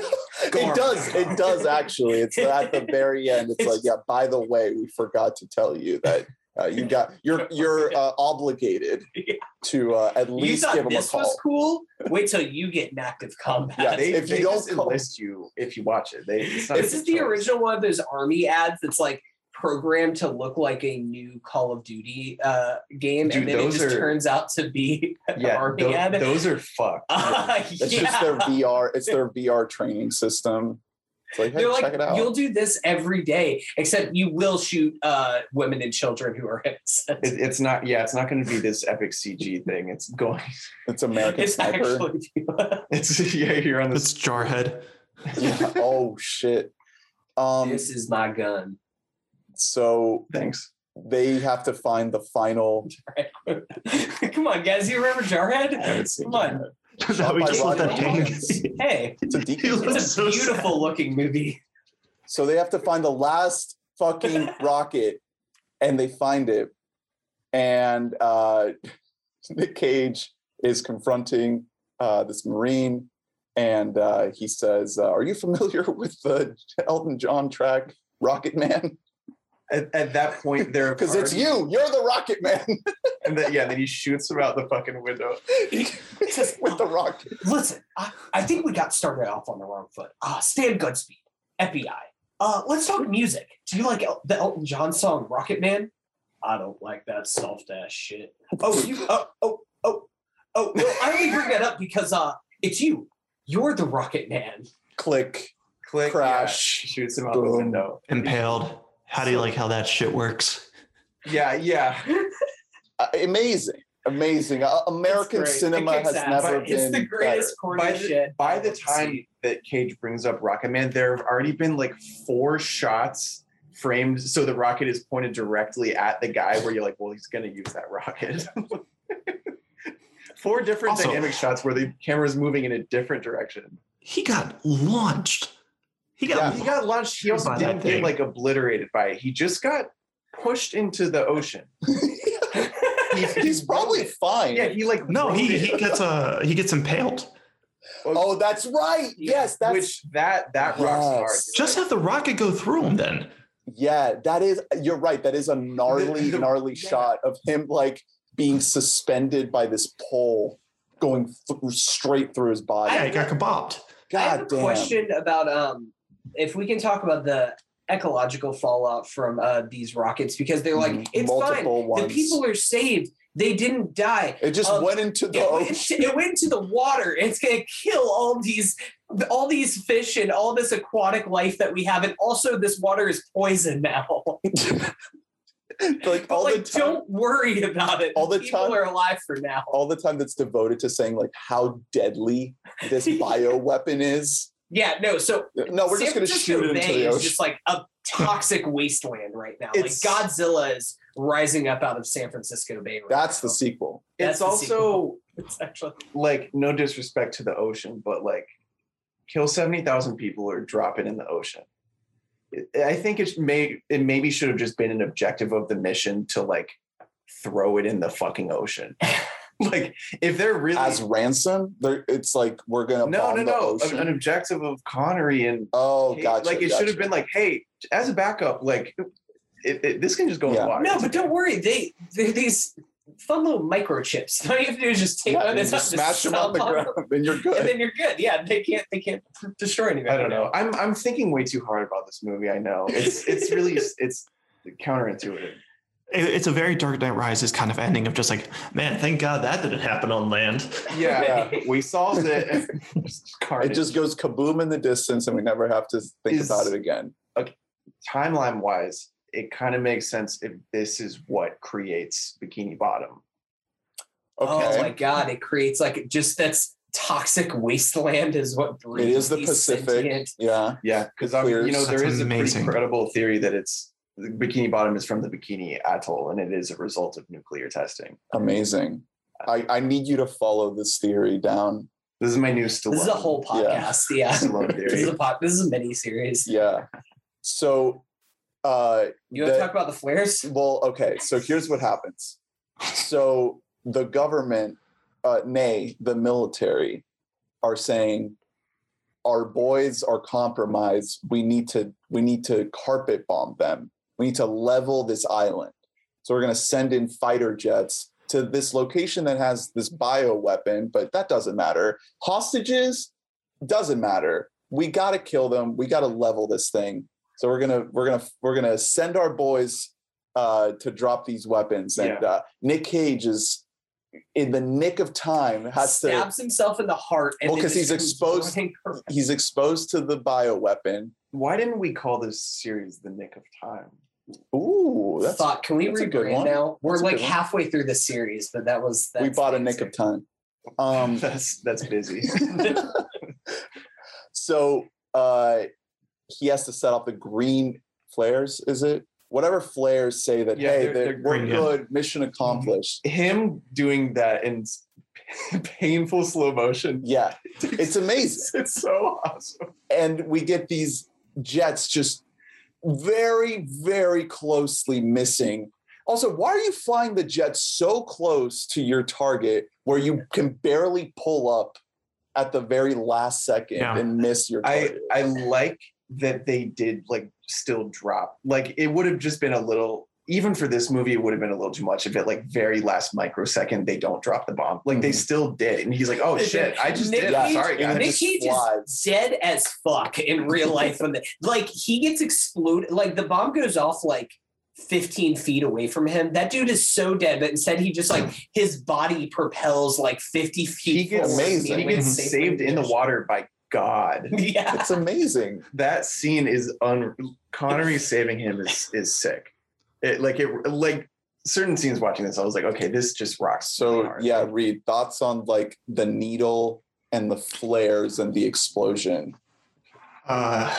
Cinema. But all that's dope. Rolled my eyes a little bit because after he kills a Rocket Man, instead of staying in that guarded bunker, he goes to the roof where he can then be shot. So like the logic's not there for me on that. Nah, man, I goosebumps for the super slow motion flare run. Like that's great. Masterful. And then Michael Bay's a genius. he's just unappreciated. But I also like when he's floating in the water and then you hear the Sean Connery good music and you're like, oh, everything's going to be okay, guys. Yeah. Hear that little flute chime in, and you're like, yeah. There's that loot. Those jets were CGI, by the way. Those were not real jets. A lot of it was stock footage of the F-18s. I don't know. But the one shot, like the money shot of him holding his arms out with the flares and the jets flying over, that's a composite. that makes sense. The way that was shot and edited reminded me of Tony Scott's way of shooting, of like going to the people on the bridge Yeah. with Yes. binoculars and just like that really quick kind of cut. I was like, okay, I can see the bones of like what Tony Scott would have done here, but it's Nick Cage did his platoon moment, and it was dope. Yeah, it Tony is. Scott would have insisted that Tom Cruise is actually the fighter pilot, and Tom Cruise would have been like, "But first, I will learn how to fly a fighter pilot for this one scene that I'm in." So they get him, like shit gets solved. Connery, dust in the wind. Mhm.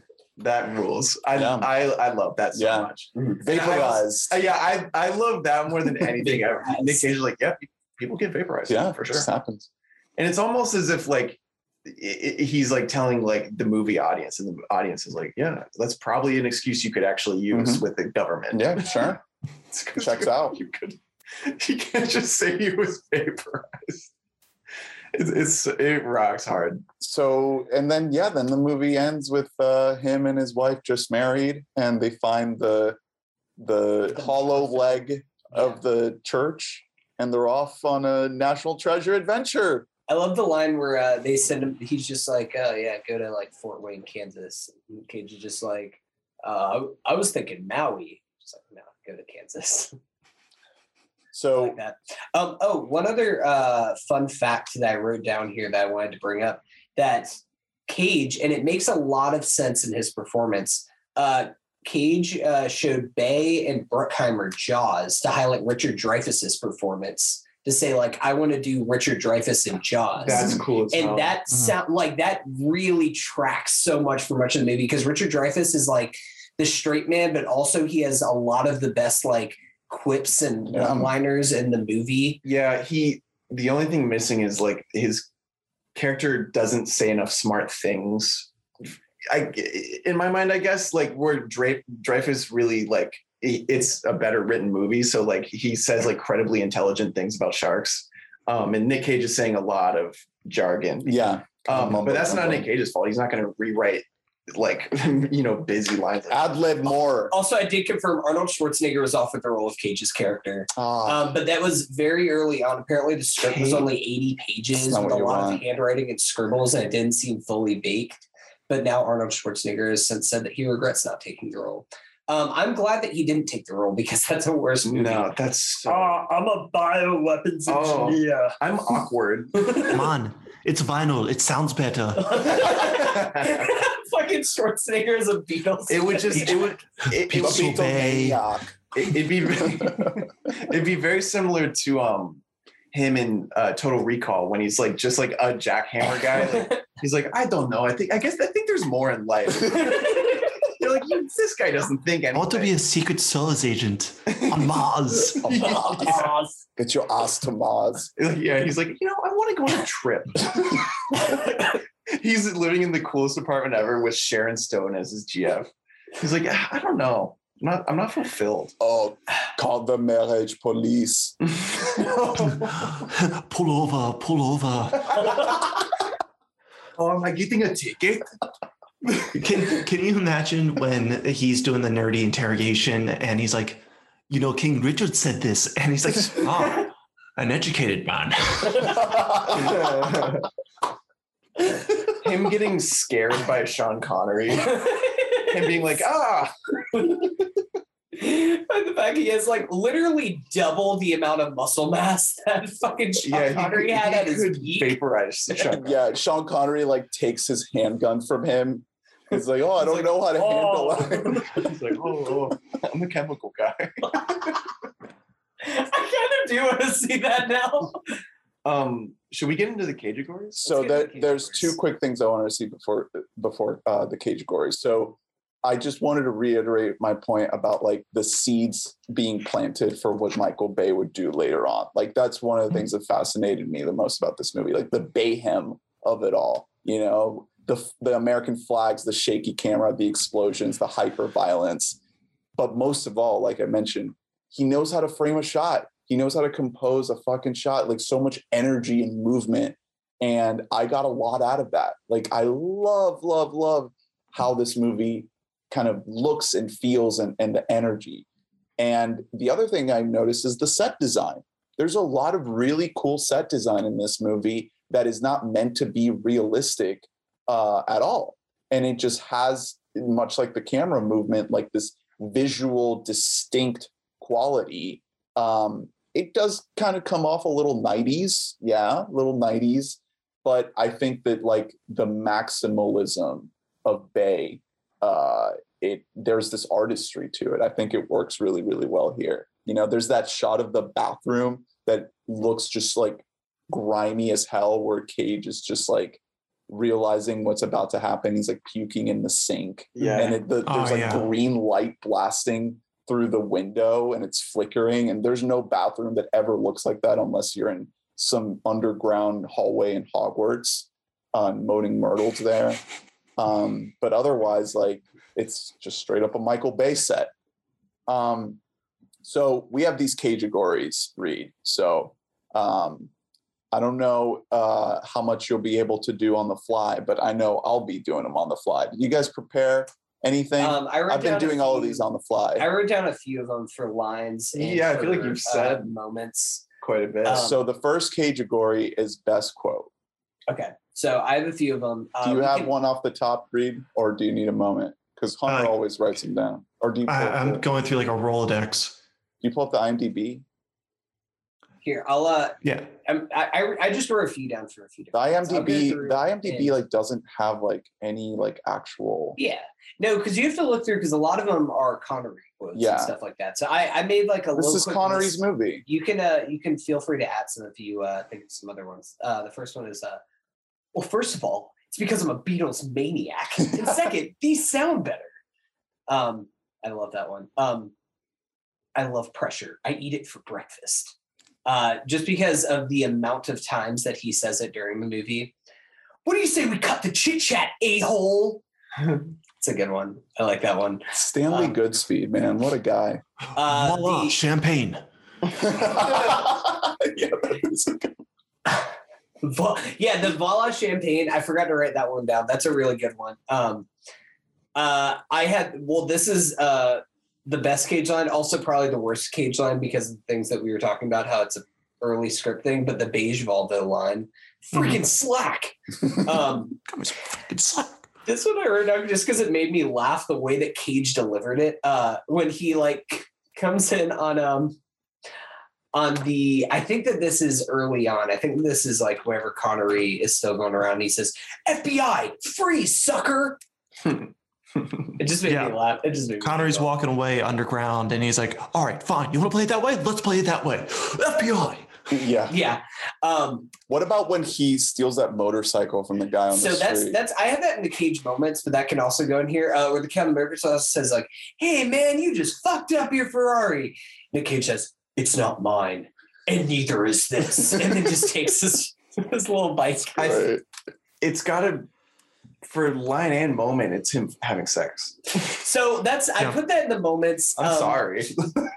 It's outrageous. A couple other lines is "How in the name of Zeus's butthole did you get out of your cell?" Yeah, that's so good. I guess moment, it has to be him fucking. That's the most Cage moment in the movie, easily. And it's then literally his fetish. Yeah. And then the last one is the Rocket Man line. That's mine. That's my quote. Man. I love that shit. That's so good. That is. It's you. You're the Rocket Man. Well, I only bring it up because you're the Rocket Man. It's the way that he stammers out the line, like he can't actually get it out. Do you have Jeff Goldblum's it. Yeah. Do you have a best quote?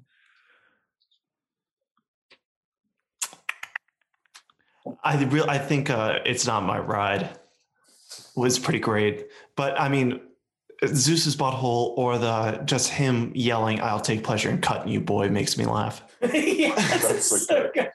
And he's doing different inflections, like he's just playing with it. For some reason, that just makes me laugh because then it cuts to Sean Connery just pissed off up above him.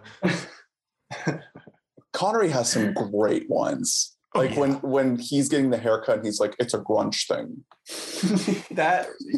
Well, I get, he says it because he's repeating what Cage told him. Yeah. That was actually another funny moment is Cage, like, he's starting to get into grunge and then being like, never mind, and then he just leaves. And cut off a man's testicles with clippers. Yes. What? All right, best moment. For me, it's the sex scene. It's just that scene is just that, but I Do mean, you like Rocky. my pigtails? Oh yeah, the pigtails. Very naughty. Naughty. You're doing Ever. Connery. What is happening? You're doing Connery. Naughty. No, he says his inflection though in that scene is different than anywhere else in the movie. He goes like naughty. Well, a thing I really almost respect about him is he really genuinely does like acting class exercises in movies. That's like what Vampire's Kiss is. It's him doing 1920s style, like a cartoonish vampire acting. And it's like, you could see it as almost disrespectful. Yeah. And I'm sure a lot of filmmakers do. And in addition to that, the fact that he insists on doing things this way. Like if I were the Coens, I would not work with him again. You know, like he Pain in the ass. he's annoying as shit. So my moment has to be tied into the Michael Bay of it all. It's the flares. It's Yeah. Nick Cage holding the flares and then getting blown up and getting sent across the fucking island into the water. Like it's really a Bay moment, but that's my pick because it is Cage holding those flares. I have Looking slow motion as fuck. I have 3 favorite moments in this movie. 2 of them are Sean Connery, and that's when he calls room service. He's like, "Yes, room service. Do you snacks, drinks?" That gets me. After he kills the sniper on the roof, and like Nick Cage looks at him, he just goes, "It's like, thanks for the thumbs up, buddy." We did a thumbs up for the listeners. Connery ordering room service also made me laugh because you don't know what he's gonna do. So you're like, is he just gonna like ball out like a child's wish fulfillment movie? Like, is he just Yeah, gonna, is he like, just doing blank check? Or yeah, what's- exactly. Is he just gonna have a swag night like Home Alone 2 style? large cheese pizza just for me? Yeah. But for Nick Cage moment, I mean, yeah, it's him having the weirdest on-screen sex I've ever seen in any movie. But again, you find out they're just dry humping. That's what's great. It's not. That adds to it. He's like, Michael, I'm not having sex with this woman, even for pretend. I'm Right. We need to clearly show that There's not was enough no yogurt in the world. The woman's just like so demoralized she never works again. Jesus, that's so dark. Yes, they just cover her in yogurt. That's why she doesn't have fucked any up, hair. dude. He has like a 90s automated foot bath just full of Yoplait, and he's like, it's not going to work. I think if I could go back in time and I had one destination I could choose, one in all of human history, it would be the moment in his sexual development that spawned this weird fetish. It would be like him as a kid. You would be scarred for life if you saw that. You would Like, also have the same sexual He has fetish. some teacher with like huge tits that's like forcing him to finish his yogurt at lunch or something. You know, that's the moment I want to go back to. We need that in the Cage movie. There's that Cage movie coming out that he plays himself. We need like a flashback sequence. His honey boy. Yeah, Right. it's and the teacher's played by Christina Hendricks from Mad Men. What were you gonna say, Reed? I have nothing to say. No, Reed, give us a good 5 minutes on your thoughts.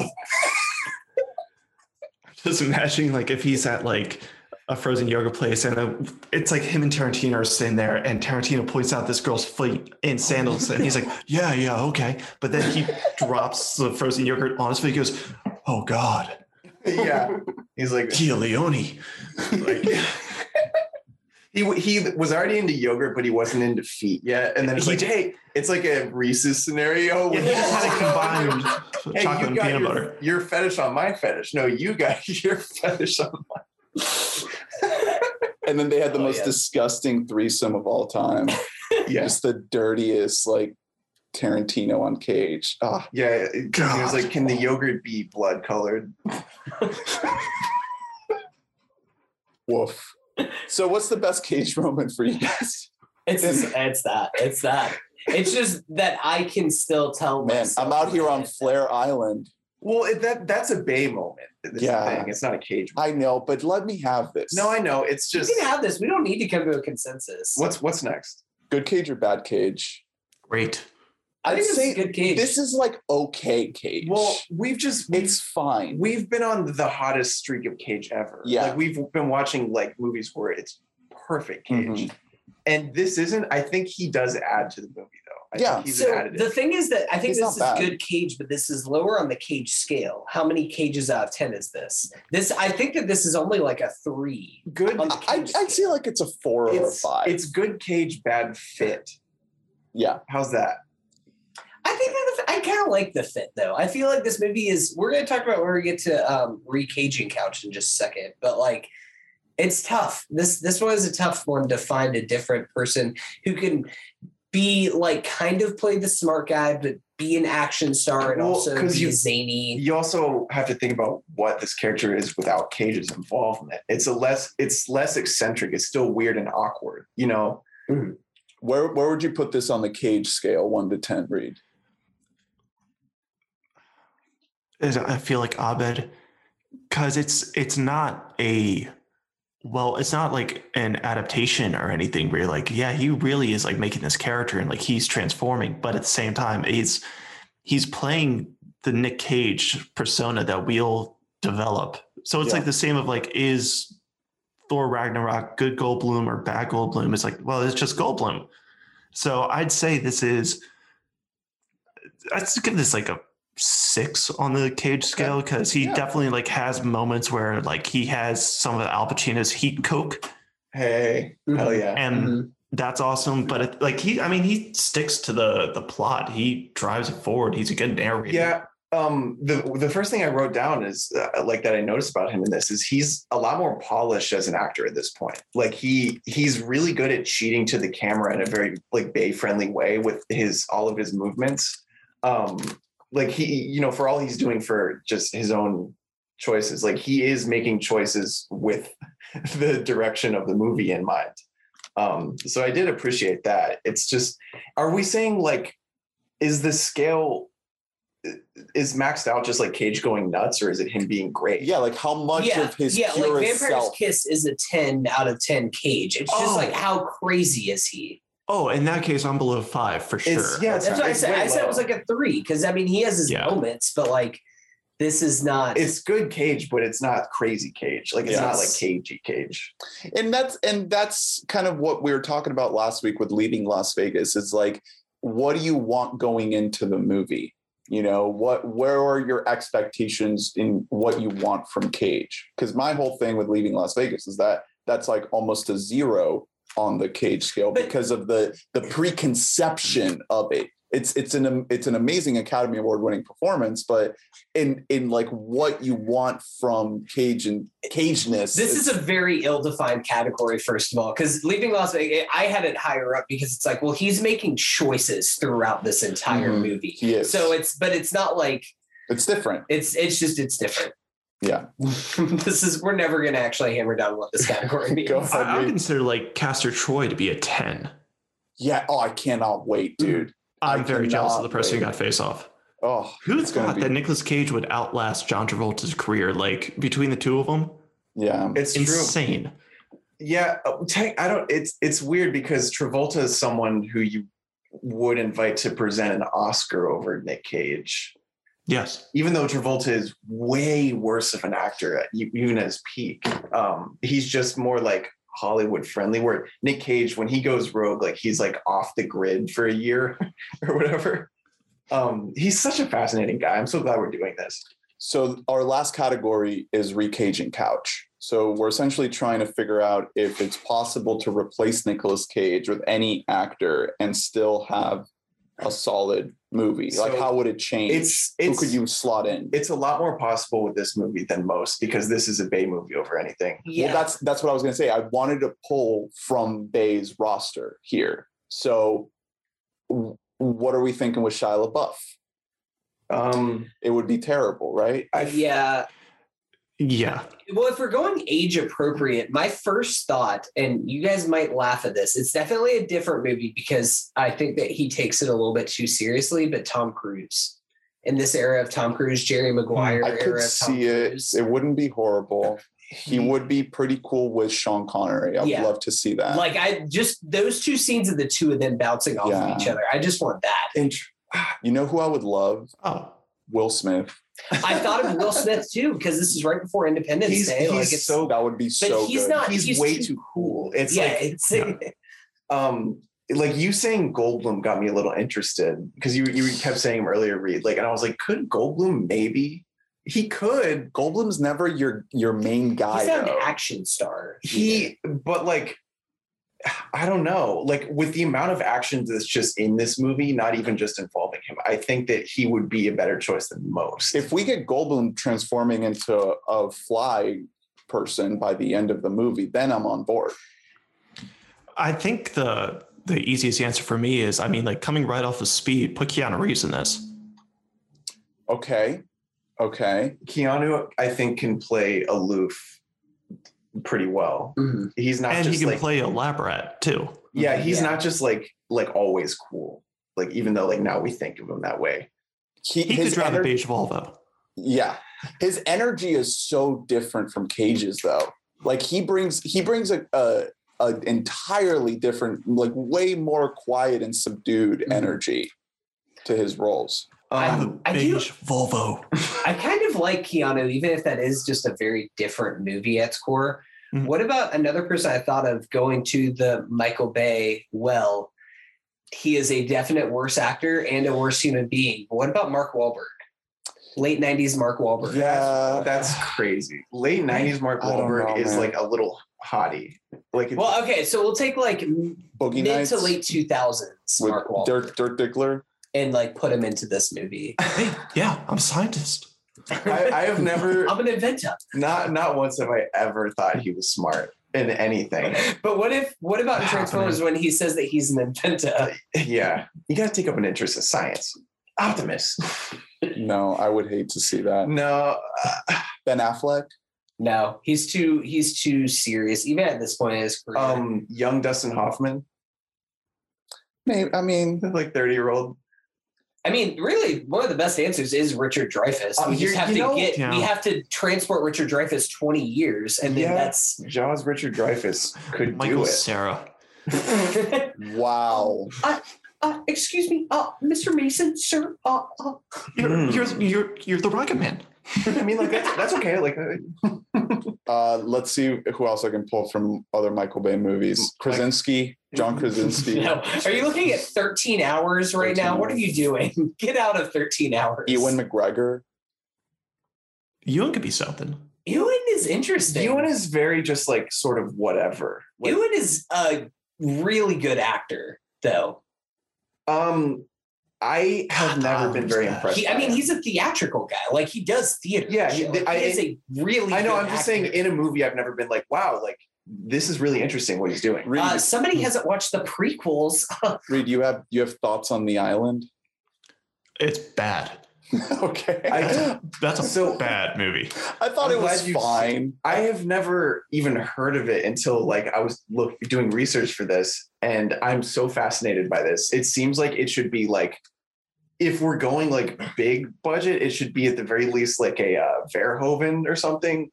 It was It's so not Bay. It was a huge flop. Like it had a massive It's- budget and it flopped hard. It's crazy that movie comes like Michael Bay is on this unbelievable run of, even if they're quality films, very successful movies with Bad Boys, The Rock, Armageddon, Pearl Harbor, Bad Boys 2. And then he makes The Island and people are like, what is this? we're And then good. 2 years later he makes Transformers, which was the biggest Yeah. movie of the year. The Island is way too high concept for like the audience that Bay attracts. He's very restrained in his Bayisms in this movie. He's almost making like Minority Report. It's like he's trying to be like Spielberg a little bit. I think he had no idea how to be around Scarlett Johansson. Yeah, he was a mess. The plot synopsis for this movie sounds interesting. It The doesn't plot sound like a Bay movie. Yeah, the plot synopsis is a man living in a futuristic sterile colony begins to question his circumcised well, a little Freudian slip there. His circumscribed existence when his friend is chosen. No, to that's the island. that's just the uncut version. Come on, guys. Come on. I read a sterile colony and then just I got in the brain. Amazing. Wow. That's way more again, if we're in this style of Bay, this is a Verhoeven movie. It's about like questioning authority and everything being a sham and blah blah blah. The twist in this movie is wild. Do you guys know the twist in this movie? No, there's actually like Just tell me a it. good cast on this movie. Just give me the twist. All right, listen. Spoilers for The Island. If you don't want to know the twist of this movie that is 16 years old, see you next week. They're all clones. Yeah. They're all clones, and they have a counterpart in the real world that is using their clone as a organ bank. It's basically My Sister's Keeper, but in the future. Yeah. Mixed with Okay. us. I don't even remember anything else about this movie. I remember enjoying it for what it was. I have it a 3 out of 5 stars on Letterboxd. Yo, speaking of fucking movie names, the writer of this movie is named Caspian Treadwell Owen. That's Man, The what third. a name. Yeah. Before we get off of Recaging Couch, do we want to mention if Sean Connery's role could maybe fit anybody else? Because I feel like he is so good in this movie that it would be kind of egregious to put anybody else in it. Who can do like that wild card, but also like the charisma of a movie star? Because that eliminates Anthony Hopkins. Anthony Hopkins is just scary. Bruce Willis. I think Harrison Ford could probably pull it off. Harrison Ford. Harrison Ford now I can like. do it. Yeah, exactly. That's somebody Bruce- of like that vein who has, because the whole thing with Sean Connery is he can play action star, but he plays washed up action star. Like Liam Neeson is the worst version of that. Yeah. Oh, the only other Bay guy that I left off is the guy from his latest movie, Six Underground, Ryan Reynolds. No. How no. awful would this movie be with Ryan Reynolds? So he's not in the Bay camp, but another person I put down on here was, and just think about this one before you outright reject it. 1997, Cuba Gooding Jr. Yeah, I mean, That man I don't know had about. sauce back then. He could do a lot. Did I he think do that action he movies? no, but I think that this, like, he could have made this work. He could have even been like fucking Ed Harris or something. Like, Yeah. that guy. Oh yeah, 90s, that's better. I like that better. 90s Cuba was so good, man. He's so good. All if you want to right. make the part of Sean Connery terrifying, cast Michael Shannon. That changes Oh, this Yes, dude, that would be fucking movie. Good dope. God. Or put Michael Shannon can also just play the Ed Harris role. If you want him to not be sympathetic at all, Yeah. that's who you put there. Yeah. All right. If you want more sympathetic, you go Cuba. If you want less, you go Michael Shannon. What about 90s Jake Gyllenhaal for? Ooh, I love that. Oh, I love Well, that. I mean, 2000s Jake Gyllenhaal, right? Yeah. 90s is Yeah. can't be a not Homer from October Sky. So yeah, let's do like Day After Tomorrow, Gyllenhaal. Perfect. dude. I would like love that a lot. That's yeah. great. He has got the perfect blend of comedy, but he can play smart guy. And I he think in can- Day After Tomorrow he plays a scientist. And he He's can- Zodiac guy. He's Zodiac, he's yeah. awkward, anxious guy. He can get bug-eyed and weird, you know? Yeah. He can heighten it up. I've seen so I've- much bunch. I just watched Nocturnal Animals, so I'm like, yeah, Michael Dude. Shannon, Jake Gyllenhaal. Yeah. That movie is insane. That's so good. Yeah. And I that- understand why Swinney can't do a first and final frame on that, because what are those opening credits? yeah. I, Damn. That's a wild movie. I still have always wanted to see that movie just because every person who says something about that movie, it's so like polarized that people either fucking love it or they fucking hate it. And there's like no in between for Nocturnal Animals. It's a good movie. It's I love pretty it. It's just, indulgent. I've heard it's just Amy Adams reading a book for most Yeah. of the movie. Yeah. Yeah. Speaking of fetish. Yeah, check it out. Oh, no. All right. Well, we got to wrap this baby up. So why don't we offer some final thoughts, Reed? Anything else you want to say about Nicolas Cage, Michael Bay, The Rock, anything? Final thoughts. I mean, I chose this movie because I'm always down to watch it. Like I said, it still holds up. I like everybody's dynamic. I think the soundtrack's awesome. It's just, it is the perfect encompassing 90s action movie that just like, you feel the 90s in it. It's over the top. It's super weird with how detailed the plot is that ends up not mattering. I love it, man. It's The Rock. What else is there to say? We're happy to have had you on. This Thank you movie so made me much. miss movie theaters. I want to Yeah. see just like a really well done, like almost B movie makes it sound like I'm degrading it. But like just some kind of just straight down the middle action movie in theaters. Yeah.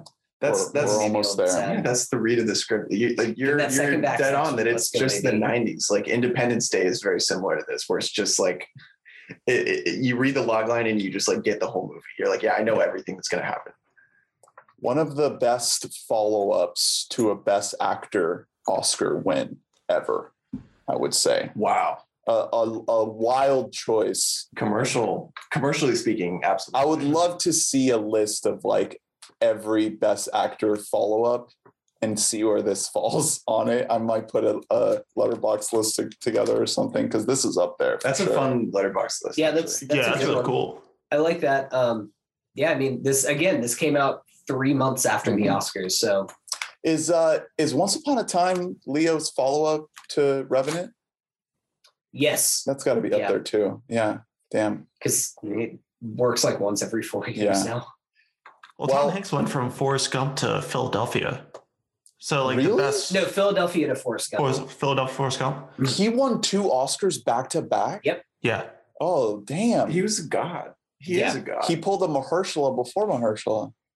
I guess Mahershala wasn't. There was a year between his wins, or 2 years, 3. Mahershala and Moonlight. Oof. That's amazing. Yeah. Did It was Christoph just- Waltz follow? Oh, and Glorious and Django. Yeah, was that his too, or Well- did he do Big Eyes in between? That wasn't in between. That was, I think, in the 2010s for sure. How could we forget Big Eyes? Yeah, that Tim Burton classic. Oof. Let's see. I'm looking it up real quick. Oh my God, this guy has made so much shit that nobody has seen. Can you filter out like the German? So he does Inglorious in 2009. Oh my God, he was in Green Hornet, Water for Elephants, The Three Musketeers, and something called Carnage, all in 2011. That's Carnage is just- good. Oh yeah, that trio before Carnage is. We don't talk about that enough. That is quite the follow up. Carnage is that movie that Colin sent us the poster of. Yeah, Colin just sent us this poster because it's just like Their faces. it's just like neon pop art style. Just every actor in the movie, like tiles of their faces, and Colin was just like, "Is this a good movie poster?" And we all said no. It's not a good movie. I think it's awful. Really quick, because I'm on Tom Hanks IMDb, and I do this wormhole like once every couple months. the run that he had. It's yeah. It's So unbelievable. Yeah. he goes, this is all in order. Sleepless in Seattle, 93, Philadelphia, 93, Forrest Gump, 94, Apollo 13, 95, Toy Story, 95. And then he makes That Thing You Do, and then Saving Private Ryan after that, 98, Toy Story 2, 99, Green Mile, 99, Castaway, 2000. And you're not Catch skipping Me. shit. I'm not kidding. I'm He's not skipping. Road What to was the League of Their Perdition, Own? Road to Perdition, That's Catch Me If before. You Can, 2002. And then they kind of That's before that's Sleepless. without a break. Imagine just having like unbelievable. 9 years where you're pitching fucking heaters. Well, then if you start the run at League of Their Own is the year before Sleepless in Seattle. Oh yeah. So I missed that. Yeah. Yeah, because there's a couple. Because I mean, he does like 2. That's another series Big. to do is that run. That's My God, we could do a It's whole. an unbelievable. Like we will never see a run like that again. That's just stupid good. What a Thanks, freak. baby. And he's And- like a good guy. and Like, now- fuck you, man. And now he has a I have a problem. good old His adult son is Chet. That's the big. I'm The biggest knock against Tom Hanks is that he has a son that yeah, I'm That's at his one, cross to bear. like I'm very happy that everyone knows about Chet now, but I'm also like salty in the way that you are when you like a band before anyone else. I've been on the Chet corner for so Chet is incredible. It's like, yeah, do you like Chet's early stuff? Do you like his patois? Oh my God. Internet gone mad. What the boy is summer? He is out of this. All the tweets that are like at this point it's hack, but like imagine him and Tom Hanks speaking to one another. I can't. It breaks my mind. It's that man did not come the from the best. sperm of Tom Yeah, Hanks. the best thing I ever saw was like it was a Chet Hanks video. And then like someone wrote like what, as if it was a video call with Rita Wilson and Tom Hanks. And it's just Tom Hanks like, well, you sound great, bud. So yeah, you look happy. We'll see you. Like, it's just like a parent that has nothing in common. It sounds I'm good. bummed out as Colin Hanks that he's still not the second most famous Hanks. Colin, Really you know, thought he was gonna have he's it. trying to carry the legacy. He's trying to be like, look, guys, Like, I yeah, know. I look like He's like, Yeah. I was in Jumanji. I did Fargo. He just talks to a Jamaican accent. They're like, yeah, it's weird. yeah, White Boy Summer, dude. Does Colin Hanks have anything as big as White Boy Summer? He dressed as a preacher in Mad Men. That was pretty cool. Colin Hanks is the king. Like, I bet he's a pleasure on set guy. You Yeah. know, I'm sure he has the most impeccable manners. He grew up on sets. Anyway, we have to end. We should end this. we gotta We're end this completely off. Yeah, we're so all over the place. And we made you wait so fucking long, Reed, to start this fucking podcast. Oh man, it's guys, thanks for having me on. It was fun talking to you. We had a pleasure. Thank you so much for joining us on this journey. Tell the listeners where they can find you online and if there's anything you want to plug. You could find me on Letterboxd. Give me a follow on that. I just started a new podcast with a guy I did a movie with, and it's called Water Cooler, where we just talk about one movie all the way through. We've done Snyder Cut and Kong versus Godzilla. Ooh. I think next week we're doing Hook because it's going to be the 30th anniversary for that. Nice. And there's nothing coming out in theaters anymore. Mm-hmm. Hook will be a fun one. Wait, what's your name on Letterboxd? It's just my name. Reed Delisle. Yeah. We'll put the links in the show notes for people. Yeah, I'll send you the stuff. And yeah, I show up on First and Final Frames every once in a while, so give Swinny a follow too. Yes, and we will have him on for Con Air next week as I'm Nick very Cage's excited. run continues, epic 90s run. Thanks so much for coming on, man. We hope to have you on again soon once we're out of Cage Land over here. But as far as We Bought a Mic goes, you can follow us at We Bought a Mic on Twitter, Instagram, and Facebook.